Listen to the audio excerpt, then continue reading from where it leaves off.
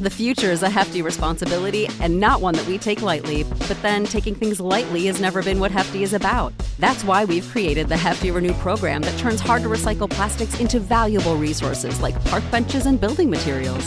To participate, simply fill up an orange Hefty Renew bag with accepted items, tie it up, and drop it in with your regular recycling. That's it. It's that easy. It's time to rethink recycling with Renew. Particular valued resources may vary by geography. More info available at heftyrenew.com. This podcast is a member of the Voices of Wrestling Podcasting Network. Visit voicesofwrestling.com to hear the rest of our great podcasts, as well as show reviews, columns, opinions, and updates across the world of wrestling. Very, very, very, Mickey, Mickey, Mickey, Fishy, Fishy!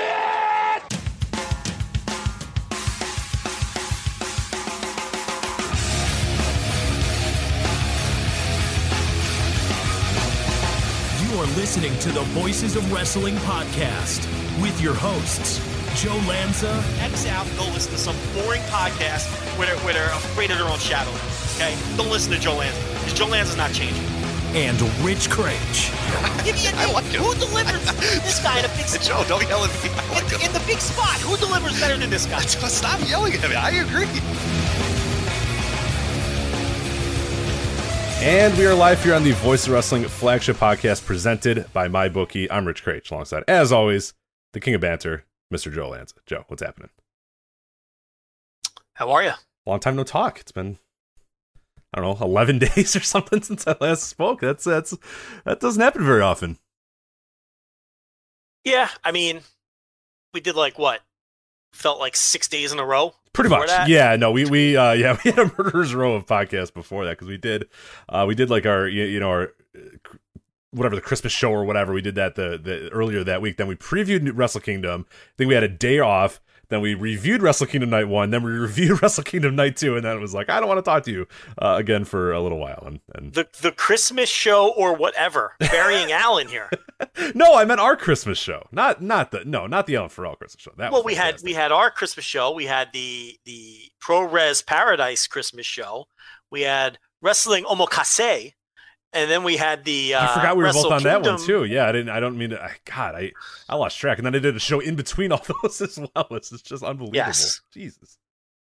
So that's a lot of. There was a lot of audio in a short period of time there, but yeah, I don't know. I'm hungry. I'm really hungry. Did you eat? I did. I had leftover Indian food, so I still want to order a pizza or nothing because I'm starving. I mean, I'm here. down. I am definitely down. So. Oh, you're down. Even though you ate. Well, where are we getting this pizza from? I'm not doing the Papa John's stuffed crust just for the Patreon. You do that on your own time. You know, I wanted to do. I have no time for that shit. I wanted to do a Joe Eats for the Papa John's stuffed crust, but I've already done 2 Joe Eats, and they have both been Papa John's products. They've both been terrible, right? So they need to either start paying me. Or yes. I got to do a different kind of product. You know what I mean? Yeah, they've kind of cornered that market. It seems as of late. Like Pizza Hut, that used to be Pizza Hut's thing. Is that they would, growing up, Pizza Hut would always have stuffed crust. That I remember that being the thing, and I was like, I remember begging my mom like, we need to get stuffed crust pizza. She's like, we really don't. I'm like, no, we do. Come on, the commercials. Look at it. You can rip it apart, and the cheese just comes oozing out. And obviously, it is not as advertised. It is not nearly as good as advertised or whatever. But they were always. I mean, they had the Pizzone. They used to always they now they have that one ridiculous thing I saw not that long ago. It's like a pizza, but then there's like cinnamon sticks in it too or something. Do you get the one local? Did you get those ads locally? I forget what the hell this Pizza Hut gimmick was. It looked horrendous. It was a gimmick Christmas box, which right. Right. It looked like a drawer. Like yeah, right. Oh yeah. Because on one drawer was like breadsticks, on one drawer was this pizza, and then the last drawer was like cinnamon sticks that you could dip in some sort of fucking jizz-looking sauce or whatever the hell. So the cinnamon stick icing does in fact look like jizz. It's true. Yeah, Pizza Hut were the kings of the gimmick pizzas. Always something different and wacky. Yeah, I don't know how Papa John's attained the rights to use the name stuffed crust. Thank you. I was actually, believe it or not, as I saw that commercial, I wanted to text you because I thought if anybody would know the answer to this, it'd be Experience, restaurateur, Mr. Joe Lanza, and especially, you know, experienced pizza eater Joe Lanza, because I thought stuffed crust was like their thing. Pizza Hut stuffed crust with the little trademark on it. What happened? Did they let it lapse and Papa John's scooped it up? I don't know. I used to be inside, very much inside the pizza business. I know that I think Pizza Hut rolled out the stuffed crust, I think in 89. You can fact check me on that. But I think they rolled it out in 89. And the stuffed crust... This blog here says 1995. Does that sound right, though, to you? Does that sound too late? That sounds a little late to me, but maybe. Maybe it was 95. Maybe I'm off by 6 years. But it was a game changer for them. I mean, this thing was enormously successful. And then any stuffed crust special that they would do for the next 20 years was always just crushed it for business. And they did have exclusive rights. Like, that was a trademarked name, stuffed crust. I have no idea how Papa John's swooped in. I don't know if they let that trademark lapse. I don't know what's going on. There's nothing stopping you from making a stuffed crust pizza and selling it. But the fact that they're calling it stuffed crust is I don't know how that happened. I mean, I haven't been involved in the in the back end of Pizza Hut in many years. That's a company I left a long time ago. But so I don't have any insight, and I don't have any friends left in that company either. I burned all those bridges. But so you couldn't even ask them. You couldn't even text them because they probably don't want to talk to you then. Let me tell you something.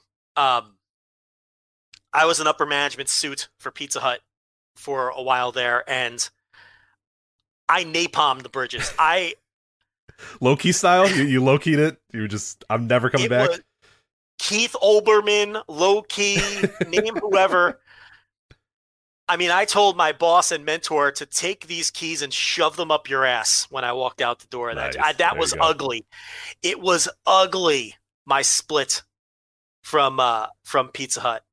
And I basically owe that person my career and my life and my livelihood. Just ugly. Won't get into the details, but obviously I was in the right. I mean, you wouldn't admit otherwise, even if it was true. But... creatures, you're secretly sassy. I'm just saying. No, yeah. I trust that you were. I think I know some parts of the story, and I believe you're in the right. So. Yeah, you may actually know that tale. But yeah, so I don't know what's going on because the stuffed crust, like I said, that's what they hung their hat on. They tried a bunch of other gimmick concepts over the years, and you know how it would go. We'd roll out some new wacky concept like the triple decker pizza or the Pizzone or the there's been so many of them. They'd kill it for like 2 weeks, but then once everybody tried it once, they would never come back and buy it a second time. So you'd get like a 2-week bump in sales, and then it would just crater. And you'd have to spend millions of dollars on new smallwares and new equipment and new spec charts. And most of these items, we would take a fucking bath. Is this pizza fucking? I'm into it. Yeah, it's not helping your hunger, I bet. But yeah, continue though. No. But we'd take a bath on most of these gimmick products because they would not sustain. People would always try them once, and sales would blow up. And they'd always be positioned at the beginning of a quarter, very strategically. But most of the only one that really had sustained success, which is why it was the only one that really stayed on the menu, was the stuffed crust. So I have no idea how Papa John's swooped in and attained that trademark. I'm also surprised that no other company, whether it be Papa John's, Domino's, Caesars, whoever, although they pivoted to discount pizza. I'm really getting into the weeds here. That's a go. I'm loving it. I enjoy it a lot. Yeah, I having talks with you both on and off the air about pizza has made me in turn like a weird like chain pizza expert, because people will bring something up. I'm like, well, actually, the margins on da-da-da-da-da. They're like, correct. Yeah. They're like, what are you talking? Why do you know this? And I was like, don't ask. Yeah. It's fine. But. Yeah. But I mean, I'm surprised none of the other chains ever tried a stuffed crust. They could have called it something. That's what else. I mean. That's why I'm so fascinated that like somehow now, 30 years after the original stuffed crust comes out, all of a sudden Papa John's in 2021 decides, you know what, fuck it, let's put cheese in our crust. And what? Like, why did nobody else? Why did Domino? Yeah, nobody else decided to swoop in on this at any point. That's why I gotta wonder if there was some sort of some copyright lapse or something like that got them in there, because they did not waste any time. I mean, boom, January 1st, 2021, boom, there's these fucking stuffed crust pizza ads. There's billboards all over I'm driving to work. I literally saw 4 billboards for the stuffed crust pizza from Papa John's on my way to work. So they're blowing it out for sure. They're excited about it. I'm surprised no one has tried it yet. Maybe they couldn't think of a creative name for it. Because stuffed crust is, but here's the thing. I've seen stuffed crust frozen pizzas and things like that, like by DiGiorno, and they're called stuffed crust. So I think Pizza Hut only had the trademark on, I guess to market them out of a restaurant. I don't know. This is just strange that Papa John's has it. I don't like it one bit. Someone in the chat is asking me if I worked for Jim Hurd. No. Jim Hurd was long gone by then. Also, forgot that Jim Hurd parlayed Jim Hurd was Pizza also Hut upper management job and became running WCW.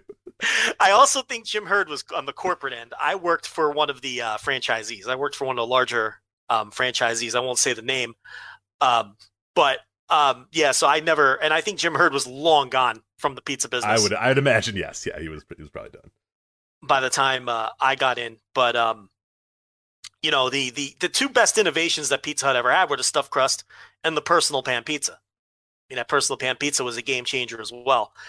Pizza Hut's lunch business before the personal pan pizza was virtually non-existent, and they needed a hook, and they came out with this personal pan.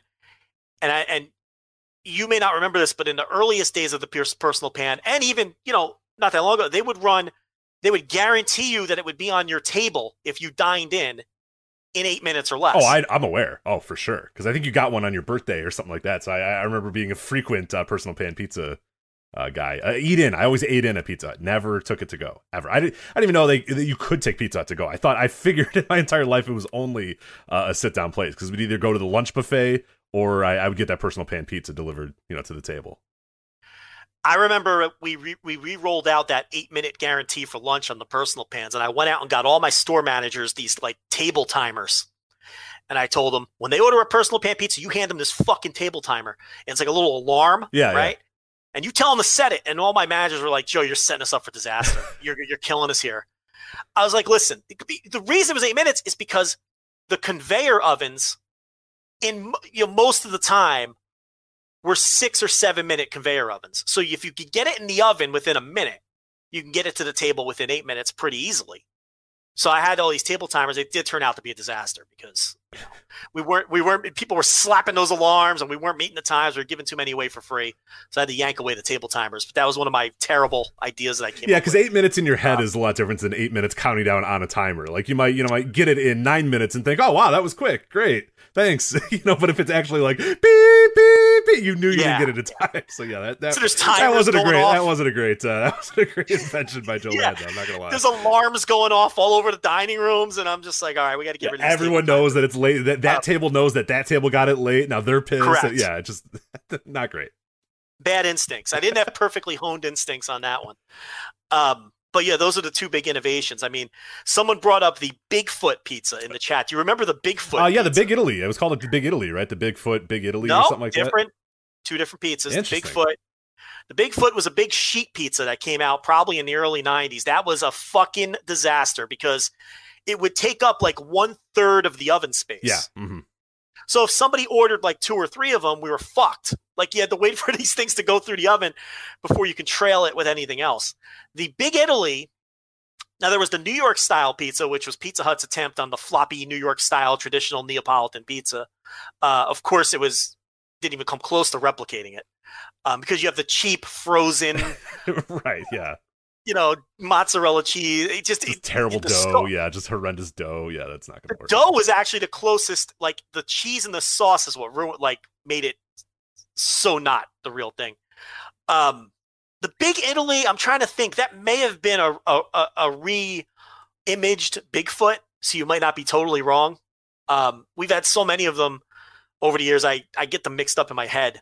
The cheesy bites. Are you familiar with the cheesy bites? That was where the crust was just like rippable cheese bites or something. Now listen, this was such a disaster on the make. This sounds so terrible. This was the worst for on the make line for the employees, because they'd have to make a hand tossed pizza, right? Then make it like a stuffed crust with the cheddar cheese instead of the mozzarella cheese. So then you make it like a stuffed crust. And then you have to take like this crust press device, press it onto the pizza to form the This is already taking too long for a chain pizza restaurant. It gets worse. Then after you press it with the gimmick, you then have to individually turn each cheesy bite piece like 90 degrees. Wow. See, I always thought they were like, they came pre-made. I had to assume that those had to be pre-made, given the amount of work that was going to have to go into making those. I cannot believe you had to individually fucking turn these crusts a certain way. That sounds terrible. That sounds like every pizza now took 20 minutes to make. Yes. So especially in the beginning of the rollout where people didn't get their speed down yet, you know, it's like if one person ordered 5 of them, you were fucked for the next hour.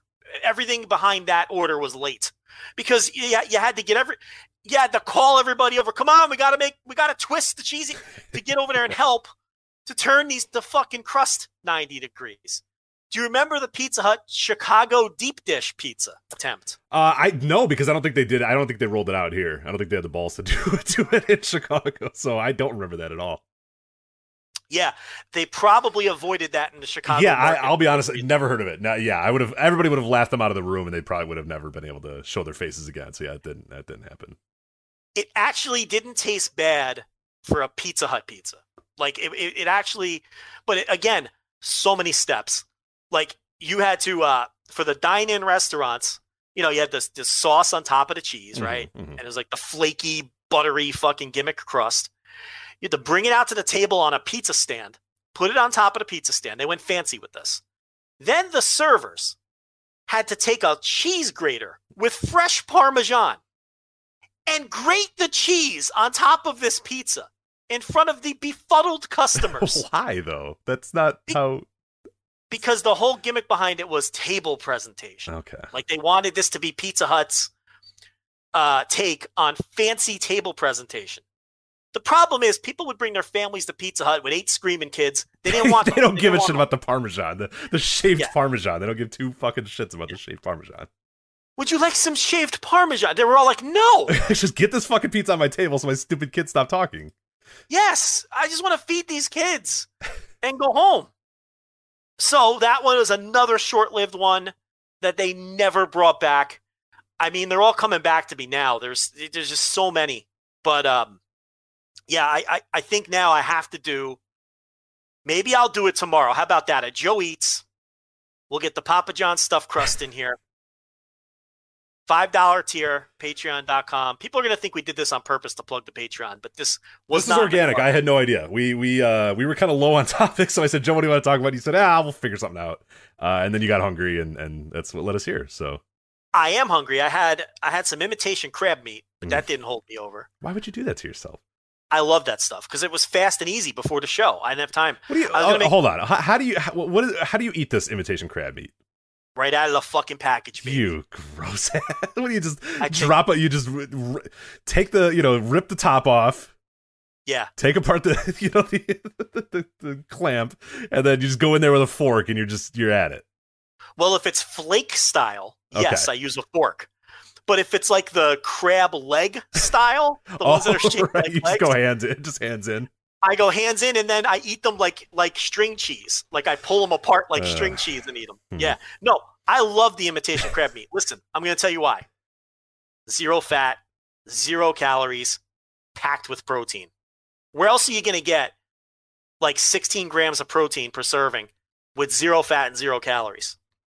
Look, summer's coming. Sun's out, guns out. You're selling me on this because I'm experimenting with the nurse is trying to go vegetarian since the last few months or whatever. So to kind of support her, I'm trying to do the same as well because I don't want to be like, yeah, honey, how's your tofu as I'm eating like a delicious steak, So I'm like, all right, well, when she's here or whatnot, I'm gonna try to do it. We are struggling with finding protein, so I don't know, maybe I have to jump into the imitation crab meat.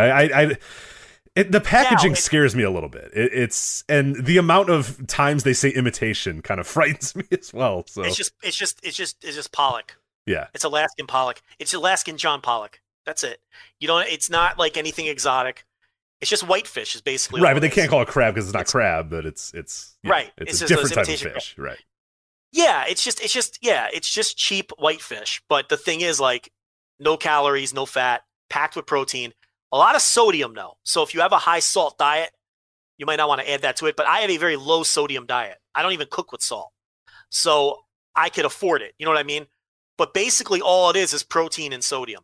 If you read the back, it's like eating like protein-filled water. There's like nothing to it. Right. Like it's, so I didn't have time. I was gonna make pork chops tonight, but time snuck up on me. So I had to tell TLB, listen, you get home, you're on your own. It's a cereal night for you.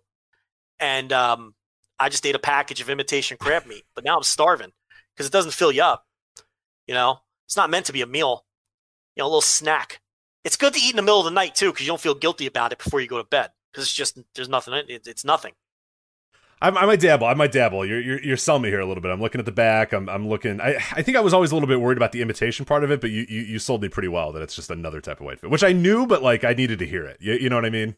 Yeah, it's just whitefish. That's all. I mean, I put it on salad too. See, that's what I'm thinking. I'm looking at this on Google. There's people putting it on like tacos and salads and stuff, just a way to get some extra protein, which is nice. It's isn't that what a California roll is? Imitation crab meat? I believe, yeah. A lot of the like kind of generic sushis are a lot of them are imitation crab meat. Yeah. Yeah. So, no, that's all I had though. But it does not fill you. Like you could eat 2 pounds of that shit and you're still hungry because it's just water. So now I'm starving. I got something to eat. I don't know what I'm gonna do. I can't make the pork chops when we're done. It's gonna be like 10 o'clock at night. Can't be down there. I guess I could. I'm a grown man. Yeah, you're right? a grown man. You're an adult. Yeah, go ahead. What's stopping me from making cook some dinner at 10 p.m. Yeah. Yeah, my patented apple onion pork chops. What's stopping me from doing that? I know that the onion scares you off, but the apple has me interested. As long as I like. So is the onion an essential part of this pork chop? Like, can I just like toss it off if need be? You don't need the onion. Here's what I do. If it's for flavor, I'm okay. I get it. Here's what I do. I saute onion and apple, green apple. I saute that up first with a little pepper and olive oil. Okay. Then I brown the pork chops. I don't cook them, but I just brown them. Then I take, I get applesauce, brown sugar, cinnamon, a little bit of Worcestershire sauce. And then I combine all of that in a baking pan. Okay. So in other words, the pork chops, the apple, and the onion are now submerged in my applesauce mixture. Okay. You following me? Yeah. And then what I do is I'll bake that at a low temperature, covered. So kind of it boils in that applesauce mixture then. Yeah, like a slow cook, like a 325. You don't want to go too hot. So that finishes off the pork, but it keeps it tender. Plus, it's submerged in that applesauce mix, so it stays nice and tender. And it finishes off the apples too. So when it's done and you peel off the top, it's like the apples just, you don't even need a knife. They just cut. It's just, it's delicious. So you could eliminate the onion, but to me, then it's a little too fruity. Like the onion kind of provides the contrast to the rest of the sweetness of the dish because it's a lot of brown sugar and cinnamon and applesauce. Sure, yeah, I was going to say, yeah. So the onion does sound like useful there. So I'm okay with that. I'm okay. Yeah. You got to contrast the sweetness. Otherwise, it feels like you're eating dessert. So yeah, then it's just a cobbler. Then it's just apple cobbler with some pork next. With some pork for some reason, right? So you don't want to have that. But yeah, this was just it's something I make maybe once a month. But that's what I was gonna make today. But it's time consuming, and I didn't have time to blow through it. Like it's not like throwing a roast in the oven and telling TLB, hey, take it out at 7:30. This is a lot of steps, and she can barely boil water, so I can't trust her with. Doing a meal that's that, you know what I mean? So I'm just gonna have to make I know. I'm aware of what you mean for sure. Yeah, that's like the nurse is either she like either can't cook or when she does want to cook, it's like the most elaborate recipe you've ever seen in your entire life. And our kitchen's just filled with she goes to the store and buys every little. I'm like, you didn't need like this. This is not an essential part of the recipe. And she's got to follow the recipe like to a fucking T. So she goes to some annoying blog website with, all these bright colors and this lady that lives in Montana or something that cooks this unbelievably organic thing. And then so she has to make that and it's like 900 steps. And oh my God, it's the worst. We don't eat till 10. I'm cleaning the kitchen for weeks on end. It's just, it's a mess. The thing about recipes, for people who think they can't cook, I mean, you could follow a recipe. And the thing about recipes is they're guides. You can substitute ingredients. Like, you don't need to buy, like, if it calls for, I don't know, tarragon seed or right. Well, yeah, she'll go and get like an entire, and I'm like, what are we gonna do with this? Like, we have our little, like, Lazy Susan thing or whatever, the little thing that has all the spices, and it's just filled with these like things that we've used. 2 drop. Oh, it needs black toasted sesame seeds. No, it doesn't really need the black toasted sesame seeds. Like, it's okay. Yeah, whatever you have in the house is all right. Right. Like, just we have sesame seeds. Just put those in. They're fine. Right. So that's what people don't get sometimes. Like, yeah, the gist of it, like the cooking times and the temperatures. Sure. Those are things you don't want to fuck with. But you can substitute ingredients to your liking, or recipes are just guides. And a lot of people's recipes just don't jive with me. Like, I love Gordon Ramsay. I think he's funny as hell. I love when he insults people. The guy's tremendous. I watch all his shows. It's great garbage entertainment to just put on. His recipes never work for me. Like, it's either because I'm an imbecile and I can't do them properly, or his cooking style just doesn't jive with me. But either way, it just doesn't work for me. But then, like, if I try like a Rachel Ray recipe, they always come out tremendous. So that's the other thing too. You got to like experiment with different kinds of recipes from different chefs and different people as well to see what suits you and what your palate enjoys and your cooking style and all that too. So, yeah, I don't know.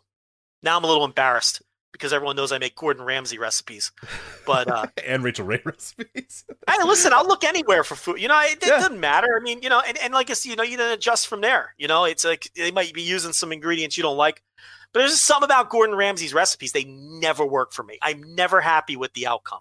And they look easy enough. He makes it sound like the easiest thing in the world. Like, no matter what he's cooking too, like, it's like he makes you feel like an imbecile if it's not easy for you. That's the other thing. And I don't know. I like when he insults other people, but not you. I like you don't like him knowing that he would probably insult you if he came over and you drop that plate on his. You would take one bite of it and just throw the fork down and go, "What the hell is this?" Like, you're like, I don't know. I'm usually good. Don't call me an idiot sandwich. Call someone else an idiot sandwich with the bread. That's the best fucking meme I've ever seen. I still love that one. I've seen it 1,000 times. The 2 slices of bread next to that girl's head. And he tells her, "You're an idiot sandwich." That's just What are you? And she goes, "An idiot sandwich." Yeah, she answers it. She answers it for him, which is the best part. Yeah. God. All right. Well, this is probably not helping your hunger at all. But I'm starving to death. I was gonna say this is very triggering to Joe. So let's we'll move on and talk about some pro wrestling here. Plenty to get to. Obviously, we missed last week, so we're back at it this week. We have a ton to get to. We have New Japan. New Beginning shows coming up over the course of the next month. Japan State of Emergency, so some stuff we're going to talk about with that. Jay White speculation, wild Jay White speculation. We'll probably get to that to the top here. Impact Wrestling's Hard to Kill, and then there's some other odds and ends stuff. Dragon Gate, we were both kind of caught up with. A little bit about AEW. I know you did the Thursday TV reviews just about an hour before we got on the air here, so people want to listen to your AEW review. That is up there on patreon.com/Voices of Wrestling. But I watched all of Dynamite this week too, so I want to kind of touch on a few things that I noticed or I caught. And then just some other odds and ends as we kind of go throughout the show, and then I don't know, maybe something will happen that we have to talk about. But that's it. So let's just jump right into this though. Something I do want to talk about, and I'm sure a lot of people want to talk about, Jay White and the future. We didn't have a chance last week to talk about it. Obviously, we reviewed Wrestle Kingdom. We did not know what was going to come over the next day. After Wrestle Kingdom Night 2, he cuts the promo backstage where he says, maybe I have to go. Maybe I have to go do something else. There's an article that goes up on New Japan's website, and it's there, and then it's deleted, then it's there again. And now they're kind of, this is where it's getting a little wonky for me, a little fun. Like, they're putting his profile on the website, then they're taking it off, and they're tweeting out this, and they're not tweeting out this, and then he's on the poster here, and then he's not on a poster here. So let's just get right down to it. What do you think of the Jay White thing right now? Where are you at with it? Is it all completely 100% of work for you? Are you buying in a little bit? Like, where are you at? What's your temperature with the Jay White situation right now? My gut is telling me it's firmly a work. I think that I think the whole idea all along was to give him a little bit of time off after he came up short at Wrestle Kingdom. It fits his story. He's overconfident coming in, and he doesn't get the job done. He has the meltdown in the presser. And I think the rest of this stuff, like the profiles coming off the website and the posters, I think that's all window dressing. And I think it's all a work. And I think it'll represent a big character change or some kind of shift in his story when he does return. That's my gut. Mm-hmm. I haven't talked to anybody. Yeah, we have for the record, we have no information. We haven't talked to anybody. We haven't really asked anybody. Yeah, we know nothing. We know as much as everybody listening to this right now. That is the truth. We know nothing. Nobody's told us anything. The only interaction we had with anybody was we tweeted out when the article did come up that Jay White said, "Oh, I'm going to leave," or "I have to leave," or something like that. And someone just said, "Oh, we have to delete it, but we're going to put it back up in like 5 minutes. So can you delete your tweet?" And that's it. That's everything. That's everything that we know about it. So yeah, and then the story went back up anyway. Yeah, exactly. But yeah, I'm feeling work. If it's not, I mean, we know all we know is what everyone else. We know what the JCast said, and we know what Dave Meltzer said, just like everyone listening. And that's very much conflicting information. Where Dave Meltzer basically confirmed the Brian Alvarez report that that White has a 7-year contract, and the JCast sources told them that he does not have a 7-year contract, and that's nonsense. So I don't know. There could be a lot of misdirection here from, whatever side. But it's interesting and it's fun to kind of see how it all plays out and where it'll land. I know years ago when there was speculation that Jay White might be moving on, we were told, and I don't even know, maybe you don't even remember this, Rich, but we were told that he was going to be staying with New Japan at least for a few more years because of a personal situation. Yes. Do you recall that? Yeah, I do. Yeah. Yeah. So, and we were filled in on what that personal situation was, and, we're not at liberty to discuss it. It's very private. But that was years ago. So that could have changed by now. But he wasn't going anywhere years ago because he needed to be close to New Zealand for this situation. But a lot could have changed since then. That was probably 3-4 years ago, maybe longer. So I really don't know. I mean, Dave Meltzer has kind of blown this off. He at one time said he's under a 7-year deal and then really hasn't discussed it since. So he doesn't think there's anything there. But then there's conflicting sources saying that he's not under contract. I think would be odd because it's not like it took a mass exodus for New Japan to even offer 2-year contracts. That's exactly what I was in my notes. I was going to say I don't buy the 7-year thing. I just don't. Yeah, because they're going to just jump from. They had to be, they had their arms twisted to give people 2-year deals. All of a sudden, they're tossing out 7-year deals. I mean, I'm not saying it's impossible, but it does make you raise an eyebrow. And it makes you a little suspicious. It's just pro wrestling too. I mean, think of the deals that we know about. I mean, they're very rarely anywhere near that length. And that's nothing against Jay White. It's nothing. He's a guy that if I was New Japan, I would sign him to But it's pro wrestling, man. Nobody ever signs for that long. No wrestler wants to sign for that long. No company wants to sign for that long unless you are. The only times they've really had to do that I can recall is I think famously. Mark Henry was one, but they had to get him to not go to the Olympics or not go into other, or that was right after the Olympics, right? WWE swooped up and tried to get him so that, he didn't go and do, something else with his life and had to say, okay, well, this pro wrestling thing is serious and here's a 10-year deal to prove to you that it's serious or whatever. I mean, that's one that I remember for sure. And then Big Show, I think, got one from WWE when he first came from WCW because that was just like, hey, let's deal one more blow to WCW. And then they regretted it the entire time and got really upset about it. And it's the same thing with Mark Henry, too. They were kind of annoyed during almost all of those 10 years until they obviously, post-deal turned it on and became something, pretty big for them. And same thing with Big Show. But, those are just the ones I know about. But, just a random 7-year deal out of nowhere is just...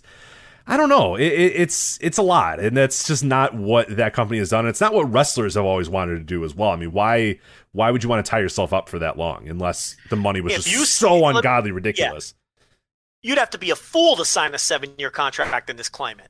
I mean, the game changes every 6 months. Yeah, right, exactly. And the wrestlers have all the leverage right now. I mean, I'd be signing 1-year deals if I was a pro wrestler. If I was a pro wrestling star right now. Bret Hart's another one, the 20-year deal, because they were desperate. And which lasted 5 months. So Yeah. But it's like, I don't even know why you would sign a 7-year deal. I mean, think about the pro wrestling landscape 7 years ago compared to today. Right. I mean, you'd have to be an absolute fool. So I don't know. I'm very skeptical of it, but who knows? It just all reeks of work to me because I think New Japan is leaning into it a little too hard. There's a few too many articles about what his next step is going to be.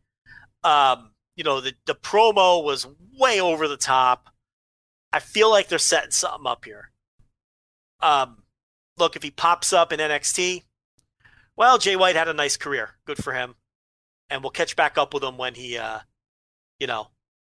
moves on again.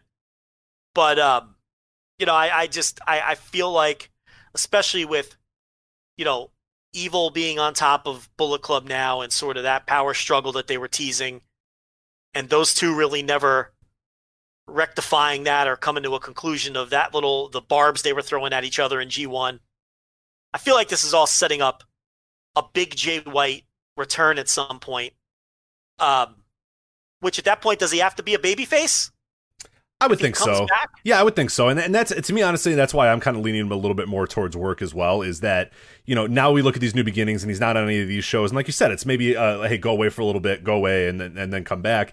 And I think what the idea was is you want to get him away from the Bullet Club at some point. You probably want him to become a babyface. You want Evil to be, lead the new Bullet Club or whatever. And White feels largely like he's kind of being wasted by only being in the Bullet Club right now. And there's obviously bigger and better things that he can achieve, in the years coming. So to me, I'm thinking, okay, the best way to kind of get him out of the Bullet Club and turn him face without doing a beatdown, without doing, him getting turned on or something like that, is a similar story to this. Is where he goes away, where he reaches his lowest point and no one comes and helps him. And there's that, the New Year Dash where he's getting carried out and the rest of the Bullet Club just kind of watch him get carried out. His own brothers don't carry him out. He just lets, the ring guys carry him out and they just kind of watch him go to the back or whatever. There's like little subtleties to that make me think, okay, that maybe that's the play here is we want him to turn face. We want him to lead the Bullet Club, but we don't want to do the kind of the a little too over the top, just, get beaten down, that sympathy, get turned on type thing, where instead he just goes away, he becomes the talk of the wrestling world while not wrestling, which is, I mean, we're quote unquote leading our show after we talked about fucking Pizzones for 20 minutes, but, leading the wrestling, I mean, he's been a big story in the wrestling world for weeks now without wrestling, and he will continue to be a big story throughout the rest of the month and throughout maybe February if he doesn't pop up anywhere. And this might just be a good way to give him a little bit of a break, give him some time off, give him whatever you want him to do. And then when you're ready to go back to him, yeah, he's definitely going to be a babyface at that point. He'll be a mega star because, he's got that now where people are clamoring to see him. And obviously there's no fans, but just the general tenor of Jay White has changed a lot, where I think people really... I think it'd be tough for people to really be down on this guy or negative towards him as a heel. I think he's pretty much got to be a babyface at this point. Yeah, the story being that Wrestle Kingdom broke him. Yeah. Because he had this perfect diabolical plan, and it all fell into place, except he didn't get the job done in the match. And he can't deal with that, and he's always been so cool and collected and one step ahead of everybody else.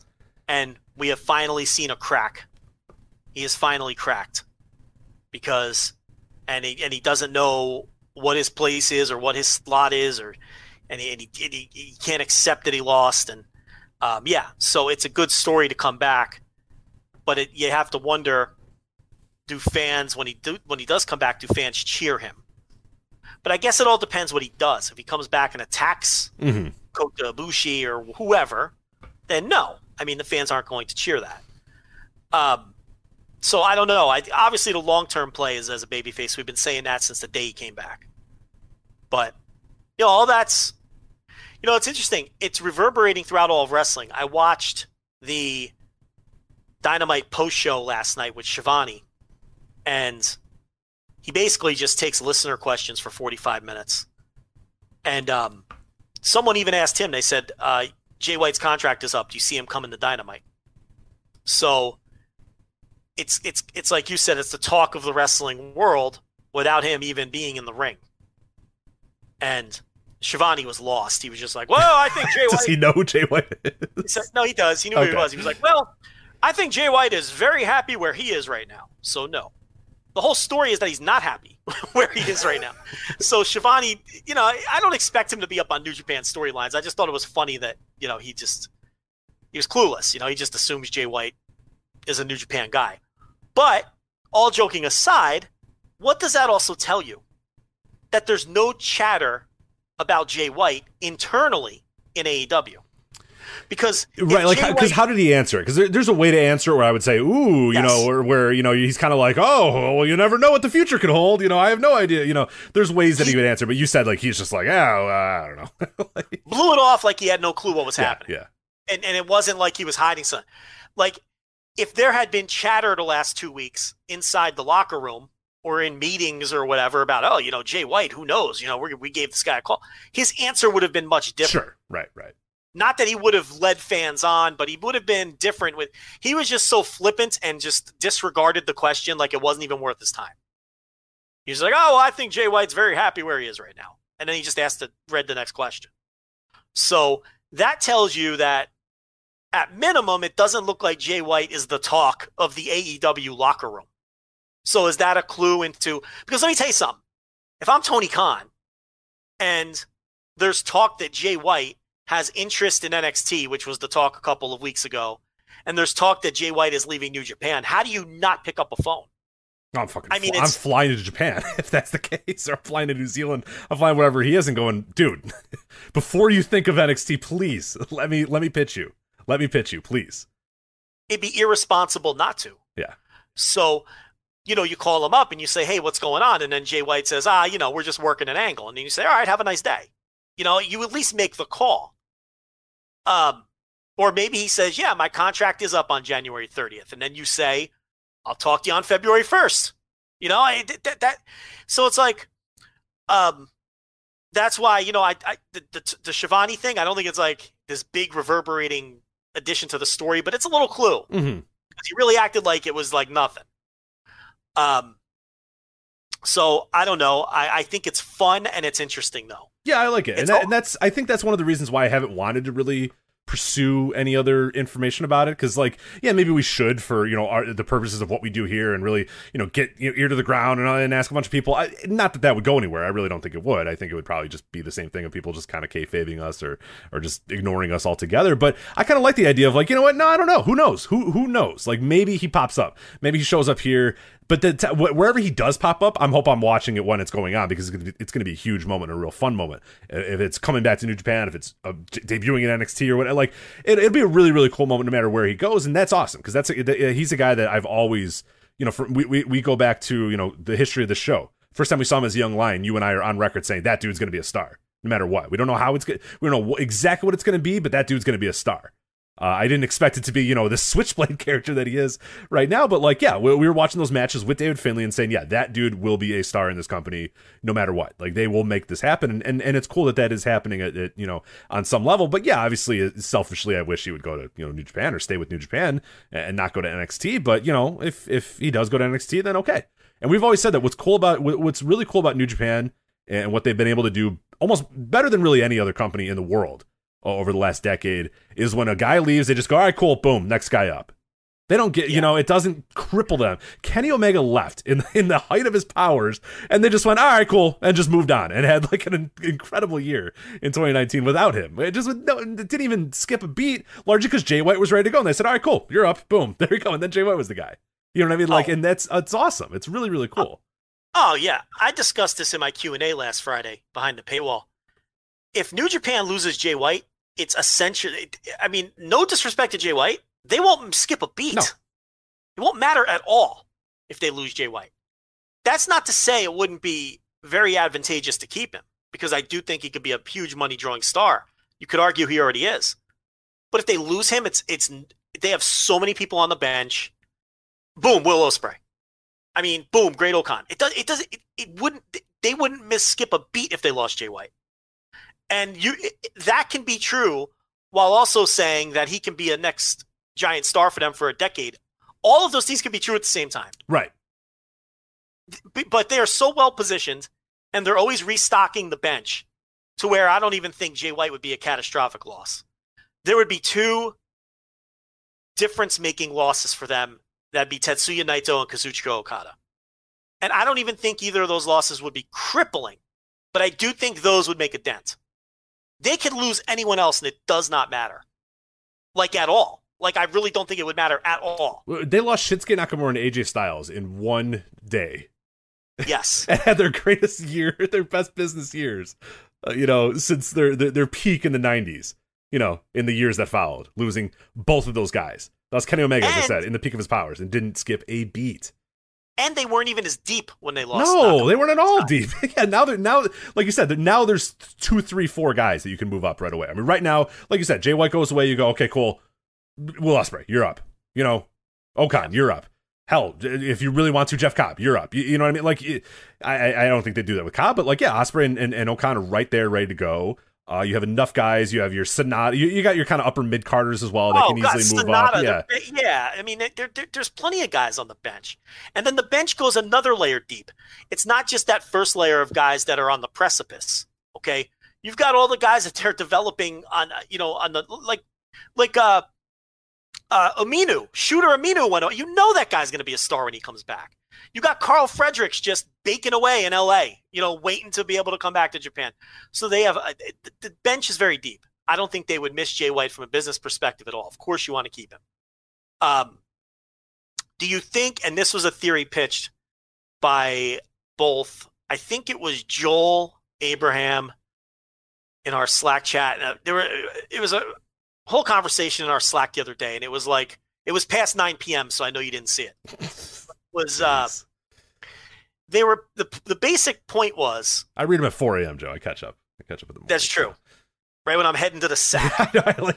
I always feel bad because I'll respond to somebody and I'm like, this conversation was like 3 hours ago and they're clearly sleeping now at this point. So like ships passing in the night. Yeah. But the basic premise was if New Japan is planting all of this, right? First of all, they need people like us talking about it, which we're leading off our show with. Yes. So you take down his profile. They know that's going to get people like us talking. Yeah, Sean Ross Sapp at Fightful. It was an article everywhere. Yeah. They took it. They removed his profile, and it was an article on every major wrestling website. Right. But do you think if this is deliberate, that they've intentionally made the destination WWE because WWE is the big bad, everybody's enemy? Like, sure, there's some New Japan fans who don't like AEW because they don't like Kenny Omega and the Bucks. That's a small subsect of their fans. But everyone hates WWE. So it's kind of like they're positioning a big evil on the other side of this with the intention of when he does end up just coming back to New Japan, people are relieved. Oh, thank God he didn't go to NXT. I could keep following his career now. Whereas if you position AEW or Ring of Honor or whoever as the place where he's going, there's not that huge sense of relief because a lot of your fans are fans of those other places. You kind of get the what I'm saying here? Yeah, no, for sure. Especially like you talk about Western fans. Like let's look at it specifically Western fans because I don't know. I don't even know how much this is resonating with, the Japanese fans or whatever. And I have no idea. I know the pulse of the Western fans. I don't know, the pulse of the Japanese fans. But I know the Western fans, you're absolutely right. Because if the idea was Jay White's going to go to AEW or New Japan, I wouldn't be so sure that there wouldn't be a lot of fans that would say, you know what? I like Jay White. That'd be kind of cool if he was on AEW every single week on TNT, right, on my cable or whatever. That's easy. Like I definitely have buddies that were like, hey, what's going on with Jay White? Is he going to go to AEW? And I was like, I haven't heard anything about AEW. And they're like, oh, all right. Well, hopefully stays, it was always like, oh, well, all right. Well, cool. Well, hopefully stays in New Japan then. Like is initially the question is, oh, is he going to AEW? And I was like, no, I don't think so. And they're like, oh, all right. Well, then I just hope he's, like I don't want him to go anywhere. And you're absolutely right. The Western fans, the heel in this case is WWE, is NXT, is whatever. So that, yeah, it seems definitely strategic in that sense where, if he were to go and if or he's teasing that he's going to go, if he comes back and shows up on New Japan, it's like, the conquering hero. He told WWE and NXT to shove it. And he's New Japan for life, type stuff. And that, yeah, it absolutely will resonate way more with the Western fans than if he, was teasing going to AEW. Because, yeah, we know there's plenty of people that would say, I'm not so upset that he's in AEW because now I can watch him all the time, and I love him, and it's easy and it's accessible and all that sort of stuff. So no, I think there's definitely some deliberate. It's not that he's going to go to AEW, NXT, or New Japan. It just it feels like they are stoking the flames of NXT and WWE, and you're right, that in turn is going to babyface him even that much more when he does come back to New Japan. Yeah, and I mean, if he legitimately now this could be a situation where his contract is legitimately coming due, but they know and he knows that he's not going anywhere, right? So then they're like, let's just make a story out of it. Sure. Contracts always come due this time of year. And we've seen wrestlers in the past with New Japan take time off this time of year because they're not technically under contract, but then they get them back under contract and they're back in the fold. That could be what's happening here. Maybe he's not on these tours both for storyline purposes and, oh, by the way, he isn't under contract. And they're like, we may as well, since we have this scenario and you're going to be gone anyway, you're taking some time off, let's do a story, And if the plan is to bring him back as a babyface, positioning WWE as the heel is perfect. Because like you said, then it looks like he thumbed his nose at the big, bad, evil Pro Wrestling Corporation and chose to be here. He chose us. So I don't know. And I just think it's fun to watch play out. Do you think MLW gets in the mix? Oh, MLW, of course. Yeah, I'm surprised there hasn't been a press release that Court Bauer is on his way to New Zealand to talk with Jay White about signing a contract. Yeah, MLW in advanced talks with Jay White. That's the press release. It would say he would put out a tweet saying that he just got back from New Zealand and had a very interesting business show. Yeah, right. That kind of deal. Which honestly they should do. I mean, they should. Yes, and the best part about it, what annoys me, and I laugh and I roll my eyes at it, but it's awesome, is that MLW put out these ridiculous press releases. Court Bauer says MLW in advanced talks with Amazon or whatever. And it's all just like, he emails, info@amazon.com and says, hey, are you guys looking for new, properties? And never gets an answer back. And goes, well, Court Bauer talks, in discussions with Amazon about, distribution or whatever. And then these websites fall over themselves to say MLW in advanced discussions with Amazon. It's like, well, they need the content. I love it. Do that. Every wrestling company should do that. Every wrestling company should butter up these news websites as much as humanly possible with these dumb press releases. And yes, every single company should say that they're having interesting discussions with a New Zealand-based wrestling star. Or so, if you don't want to be too over the top and say, oh no, we're talking. Like, there's ways to do it and there's ways around it. Old school wrestling promoters knew how to do this. I don't know if any of the new guys do, but Court Bauer definitely does. I respect it. Yeah, and it makes you get so hot over that when you see all these sites. It's just so bad. Selena De La Renta will be executive producing MLW this week. It's like, you guys don't have to report that as news. That's not news, but yeah. I mean, I'm cool. I don't get hot at MLW for it. I think they're incredible for doing it. I get hot at the wrestling, the news with a Z websites that are just loving, Yeah. So I don't know. I mean, I think I think jumps are fun. I think free agents are fun. It would help if WWE wasn't such a complete fucking dumpster fire where essentially the person's career is not worth following anymore. Can you believe we're at this stage of the game where WWE is so bad and so irredeemably bad that it's just not even worth following someone's career when they go there anymore? Rich, have you thought about Ben Carter for a second? Not a second. I haven't thought about Kushida. I did not want to do. I was watching this Best of the Super Juniors series, obviously for patreon.com/voice of wrestling. Just wrap this up. And I called one of these matches because it was Ricochet versus Kushida. And I called it wrestling torture porn because it's like, you just watch this and you're like, oh my God, these guys are so great. And it's like, I can watch these guys anytime I want. These guys are readily available. But to me, it was like, oh man, like remember these? I remember Kushida. And it's like, Kushida's on my television all the time. Like, I can watch him. But it's just, it's unbelievable that it's come that way. Yeah, where you just, there's not even a wrinkle of a thought of, oh man, if Jay White goes there, oh, that's going to be awesome, or oh, they'll do this with him, or oh, they'll do that. And what's actually interesting is, and obviously we lived through this cycle with AJ Styles, but when AJ Styles came in there, you talk about the different company from where it was when AJ Styles left, which was what, 2017? I want to say, does that sound right? 2017? Yeah, for the AJ Styles jump. What was the Royal Rumble that he came out on? I think that was. Make your point. I'll have the producer look it up. Yeah, I'll figure it out with that. But you know what I mean? Like that was the speculation is okay. AJ Styles is leaving and he's coming to WWE.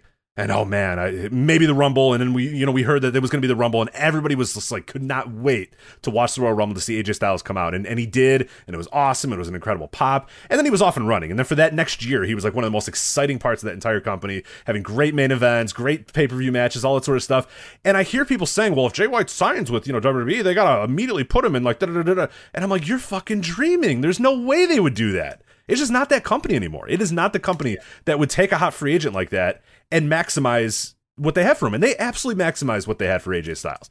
Absolutely 100%. They got this guy at the peak of his New Japan run, at the peak of his, people really buying in AJ Styles. It's like one of those really great, tremendous wrestlers. And they made him one of their top stars right out of the gates. He came out in that Royal Rumble and he was a made man from that point forward. And he's been a made man ever since then. And obviously he's not the star power he was before, but there is zero chance.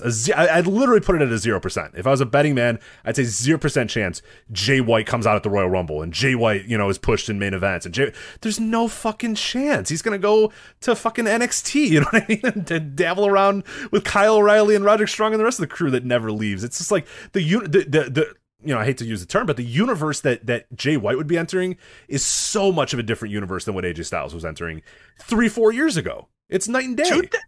2000, it was 2016, by the way. But can you believe AJ Styles and Nakamura are entering their 6th year with WWE? It's crazy. But 2016 WWE was not the irredeemably bad wasteland of completely unwatchable trash that it is now. I mean, we are in the midst. I enjoyed good portions of WWE in that era. Oh, yeah. I mean, go back to the shows. Go back to the shows where we talk about AJ leaving. We're upset that he's leaving New Japan. But I think we probably had that exact conversation that we just had now where we said they're not going to miss him. They got Kenny. They got Boom. They're ready for these guys. And, man, WWE, it's going to be really cool to see what he does there. And it was. It was really cool what he did there. Yeah. There were a lot of things. We had our complaints, of course, but there was a lot of interesting.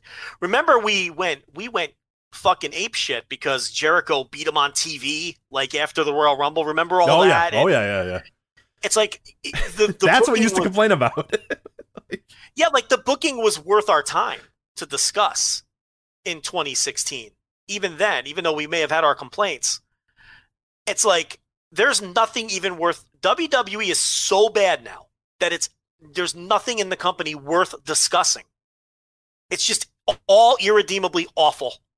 We are truly in the midst of what I honestly believe is the worst run of a Major League Wrestling promotion in the history of the earth right now with WWE. That's how bad it is. There's nothing good about it. Everything about it is awful. And that would be the company that this man is entering. It's like, for the type of fan that listens to our show, a hardcore wrestling fan who loves wrestling, when you go there now, you're just completely off the grid. Yeah, the meme is that you retire.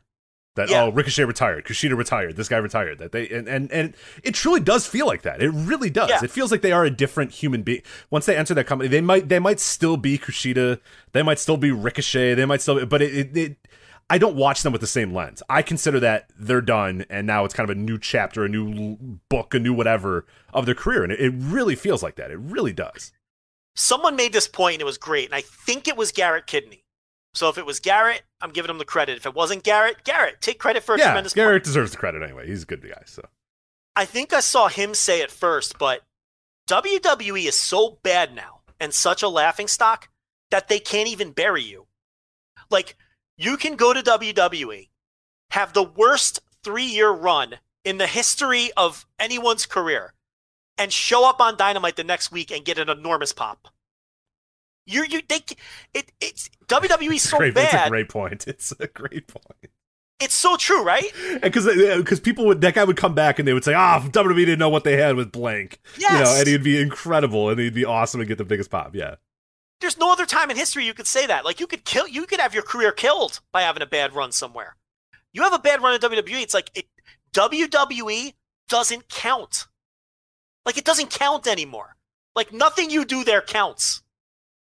Shinsuke Nakamura could moonwalk And he literally moonwalks, by the way. Right. He could moonwalk into New Japan tomorrow and be in the main event of Wrestle Kingdom.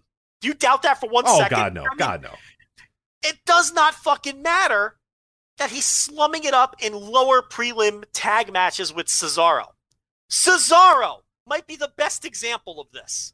Could you imagine the pop he would get in a basketball arena full of people if he walked out on Dynamite? Despite the way he's been booked for nearly a decade in WWE now. Do you have any doubt he'd get a monster? Are you kidding me? He'd be an instant top guy if they wanted him to be. It does not fucking even count what you do there anymore. Everyone acknowledges that it's just a shitty wasteland where nothing matters. And we're just watching our watches and our clocks to when you're done doing your time and you re-enter the wrestling business again. In the hobby, it's not easy being a fan of ripping packs or repacks. We hype ourselves up thinking, maybe I can pull a Ken Griffey Jr. rookie card, but with zero transparency on available cards and hit rates, it's all just a shot in the dark. Until now. Introducing slab packs from arenaclub.com, the only repack that provides real value, a complete view of all possible cards, and clear hit rates for each one. Now, when I buy slab packs at Arena Club, it finally feels like I know what I'm getting.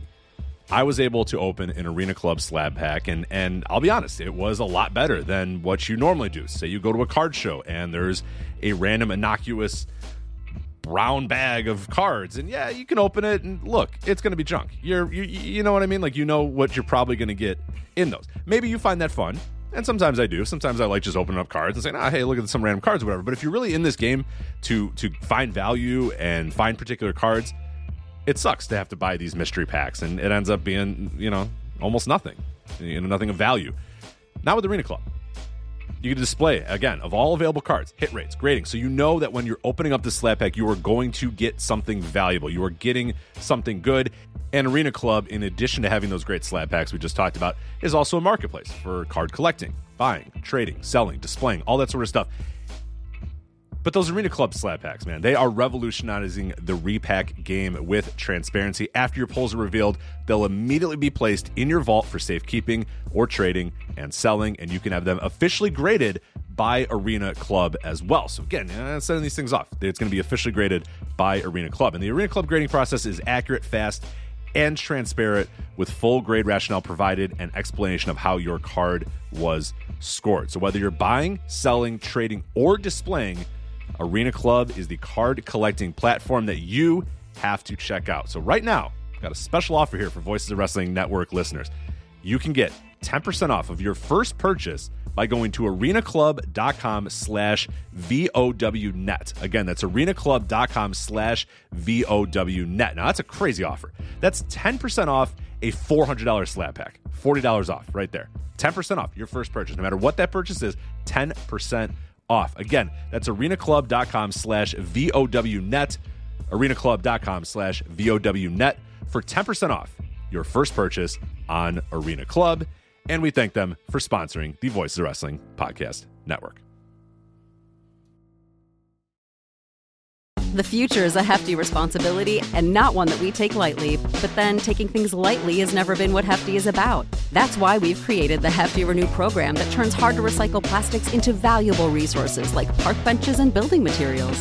To participate, simply fill up an orange Hefty Renew bag with accepted items, tie it up, and drop it in with your regular recycling. That's it. It's that easy. It's time to rethink recycling with Renew.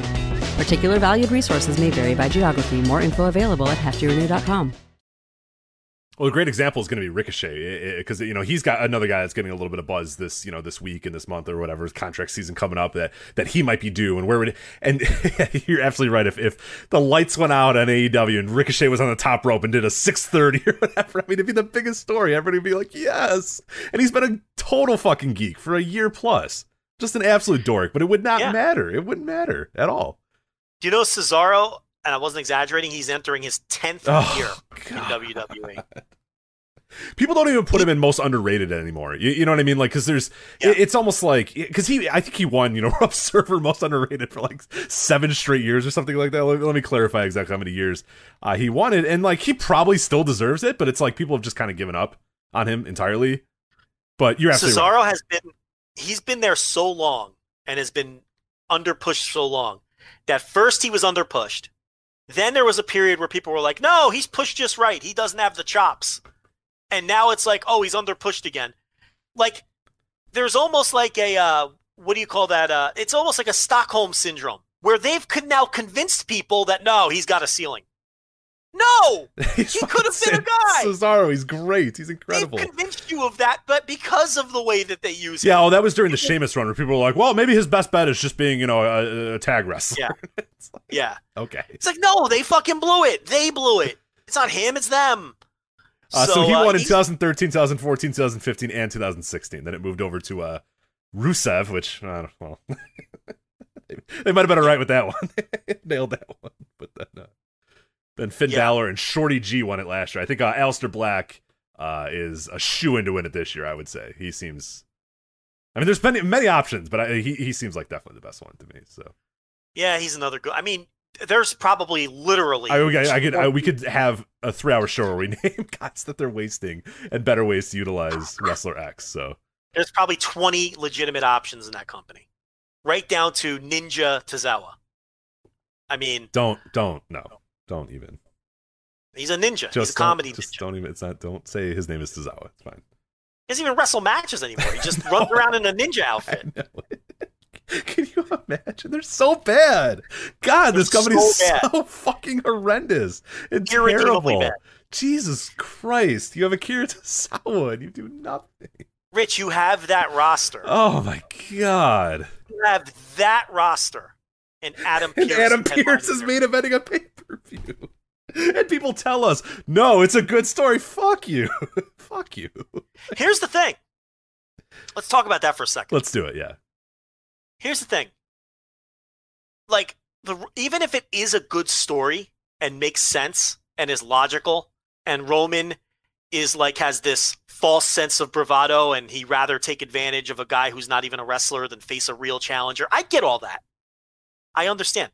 Even if it makes sense and it's a good story, the fact that they have to tell that story with an agent, with the roster that they have, is a condemnation of that's enough to shit. Like that, you shouldn't have to tell that story and twist yourself into a pretzel and do things with an agent when you have a roster that's stacked and that deep. And this is why this podcast never bent over backwards for this Roman Reigns head of the table stuff. We acknowledged he was performing well. We acknowledged it had a chance to revive his career. All of those things are true. I think he's doing a great job. I think this could be the catapult to a face turn someday, and he can finally get over the way everyone thought he could. But we kept that at arm's length because you have to keep everything in that company at arm's length. Rich knew immediately that the Uso was going to end up turning and joining him, okay, months ago. And then we never heaped all the praise that everyone else is heaping because what's the end result? Adam Pearce. Because you know this is how they do things. You know, there's no stars that are going to be made out of this. There's no one's going to be elevated because they've killed everybody off. Remember the Big E? Oh, this is a great opportunity now for Big E to move up the ladder. Yeah, again. Defeat Roman. Okay, guys, sure. Do you remember the pounding I took? The pounding I took for saying that Big E is dead wrong and he needs to stop rolling down the aisle and being the fucking New Day comedy guy. And now look, he's never going to get over the hump. That's WWE Intercontinental Champion Big E Langston to you, Oh, well, sir. the prestigious Intercontinental title. I'm so sorry. Yeah. Like, even he doesn't get it. And I like Big E, but he is lost. He doesn't understand that stuff is only going to get you to a certain level. But, you know, that's why you got to keep it at arm's length. That's why I was never going to get fully invested in this great Roman thing, because it can never be great there. It can't be. You know, they trip over their own dicks and they make it too complicated. And what you end up with is Adam Pearce. Now, who knows if that match will even happen? Maybe eventually it does. Who knows? I don't know. But you can't sit there. I don't care how good and logical the story is. You shouldn't have to tell a story like that. with the roster that you have. You should be churning out star after star. They should be in a position where they have so many potential stars that people are backstabbing each other and there's a scratch and fight to the top. And it should be, all right, should they choose this guy or this guy? And it should be like a hot debate, yet they have no one.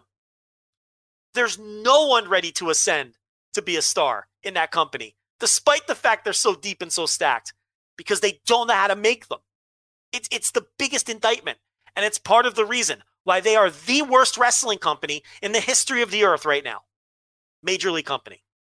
To have a roster like that and not be able to make a star and have an agent in your world title match at the Royal Rumble, utter disaster. Yeah, it's terrible. I'm going back and watching some of these Rumbles for the Rumble Rewind, and I'm reminded of the Bob Backlund run in like '94 when they had to give the title back to him because they just had like literally nobody on the roster to they wanted to be he was a transitional champion, but they needed a heel for Bret Hart to face, and they had nobody. They had nobody ready to go because like they had been decimated over the years and a bunch of steroid firings and all that sort of stuff. They had to go to Bob Backlund in 1994, but it was understandable in 1994 when you had literally nobody, when that roster with Bret Hart, Diesel, who was still on the rise, and nobody else was ready. Yokozuna and The Undertaker was it. That was it. You had those four guys, and that was it. And The Undertaker was dead. You killed him, so you needed somebody else.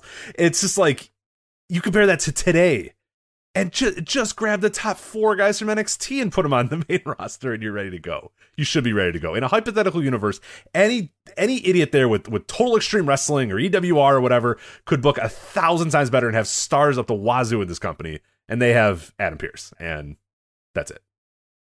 It's and you know what they're doing with Roman right now is what was done to Roman the whole time. They're having the heel just eat everybody up and make sure they don't become a star. Well, and I had a question with that one of the Q&As a few weeks ago that I did is somebody said, is this Roman thing any different than it was when he was a babyface? And I'm like, no, not really. Right. It's really not. He's just Roman on the other side of it. Yeah, he's just on the other side, but he's eating everybody alive and he's the only guy that matters. It's just a different way to tell that same story. Yeah. Big time text here. Check this out. Okay, what do you got? Rich. This is why when you know, and you marry him. This is why. Mind reader. She can't hear me doing my show. She wasn't even home before. You ready for this text? I ordered us dinner, smiley face. So you will have a good dinner when you are done working. Heart. Working. How about that? She calls this working? I've convinced her it's working. Damn. Okay, keep the ruse up. Yeah, thank God. Are you done with that dumb, stupid podcast yet? I'm like, yeah, like it just me with my feet up. Like, I'm like, this is work. It's very hard. We got, she'll be jacking around and I'm like, I gotta go. I got, I tell her thousands of people listening live. That's fine. Yeah. Thousands of people will listen eventually, but I like to tell her thousands listen live or whatever. And she, it's like, yeah, but I know I need to do these dishes. And I'm like, oh, Jesus fucking God, I got thousands of people waiting for me. She doesn't care. I need you to help me with this thing before you go talk to the thousands of people. No, I've convinced her it's a job. Damn. Wow. Yeah. Bravo. Yeah, it's tremendous. Well, what are you having for dinner? I don't know. I didn't ask. Should I keep it a mystery or find out? I'd say keep it a mystery. That's mystery dinner. It's like the Jay White thing. You never know what's going to come. Well, what's going to happen is the jerk who brings it is probably going to ring the doorbell in a few minutes, and then the dogs are going to go nuts. Yeah, the dog's going to start barking. Yeah, but the dog's not in the room though, so yeah, you'll be spared. But yeah, so that's somehow Jay White transitioning into let's bury WWE was not on the run sheet. It was not, but it'll happen. It'll happen. Yeah, I mean it's just so easy to bury it. So and a lot of fun as well. Yeah, absolutely. All right, so we're going to get to these new beginning cards here in a bit and some stuff about New Japan. Before we do that, though, Joe, I do need to let you know that this is a great time of year. It's the time of year where divisions are decided, champions are crowned, and Joe, legends are born. It's time for the NFL playoffs. I know you've been in on the playoffs. I watched last week's playoffs as well. I haven't watched a lot of NFL over the last decade or so, but I was into last week's playoffs. I don't know why. There's some fun teams. I guess the expanded playoffs kind of got me. The Browns are there. I can't believe the Browns are a playoff team. That's fun. I enjoyed last week's playoffs. Yeah, no, it's been it was good. The new super wild card, 3 games on Saturday, 3 games on Sunday. That shit's definitely staying forever now, right?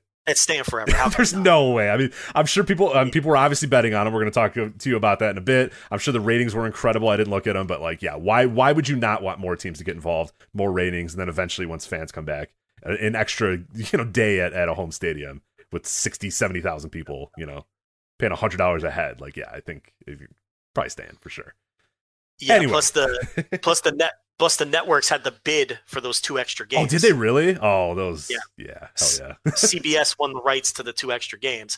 That's why CBS was carrying one of the NFC playoff games. That makes sense. I was kind of wondering why that was, and I didn't know if I missed something along the way. But good for CBS, and it got me. Hey, I watch, and I haven't watched in years. So there you go. So you've waited and you've watched all year as your team has rose to the top or fell to the bottom, but now it's your turn to win big. You've heard the name just about everywhere, including this very podcast, MyBookie.ag. They're the industry's leading online sportsbook and casino, and it's not hard to understand why. With thousands of lines to bet on for all of your favorite sports, NFL, NBA's back in full swing. Well, I think kind of not full swing, swing. It's in swing. It's swinging. College basketball also swinging. Checks. MMA, soccer. They've got it all with the latest odds. Period. You can take advantage of MyBookie's prop builder and live in-game betting, where every single run, throw, and touchdown is another chance for you to put cash in your pocket.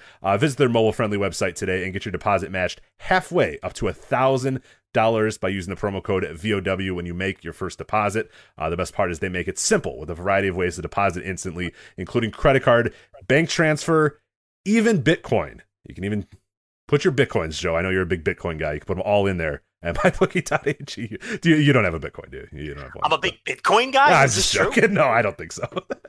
I still don't understand Bitcoin.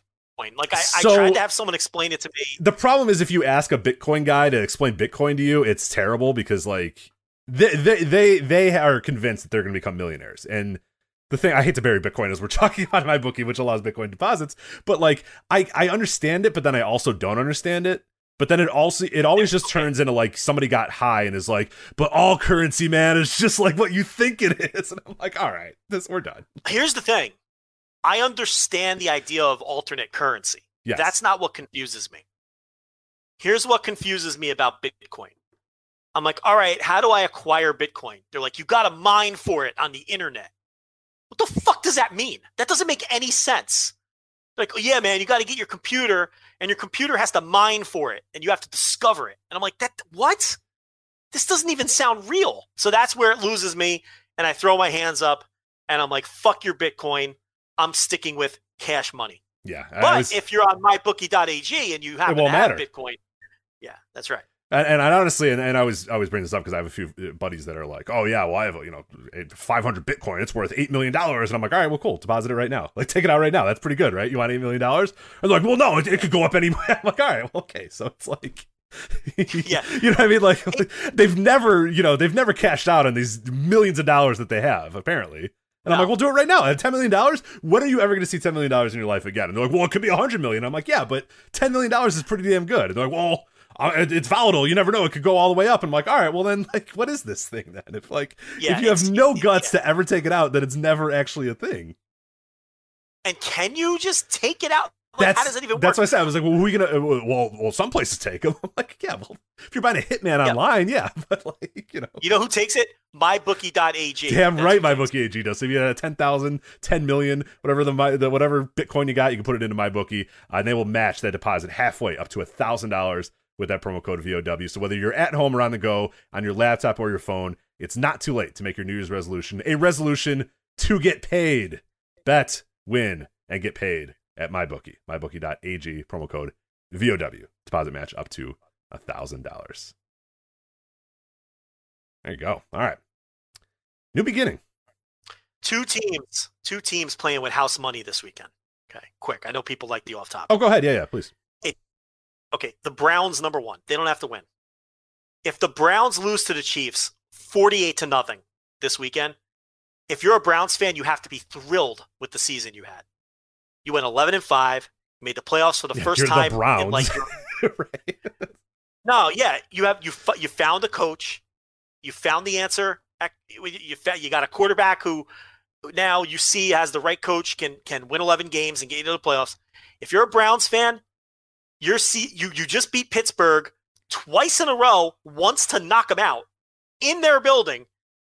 If you're a Browns fan, you are playing with house money. You don't have to win this weekend. Your season is a success no matter what. No matter what happens this weekend. That's team number one. Team number two playing with house money is the Rams. You don't even have a quarterback. One guy has a broken neck, and he's not playing. So is that the official injury? I watched it happen, and that was... No. I shouldn't say that. He doesn't have a broken neck. He had a stinger, but he's ruled out this weekend. Got it. So you got one guy with a neck injury, and you got another guy who literally cannot grip the football. You don't have a quarterback. You're going to Lambeau Field to play a 13-win Aaron Rodgers team. Guys, if you're a Rams fan, you lose this weekend, it's okay. You knocked the Seahawks out of the playoffs in their building, your rival, last weekend, without a quarterback. You beat Pete Carroll and Russell Wilson without a quarterback and knocked them out of the playoffs.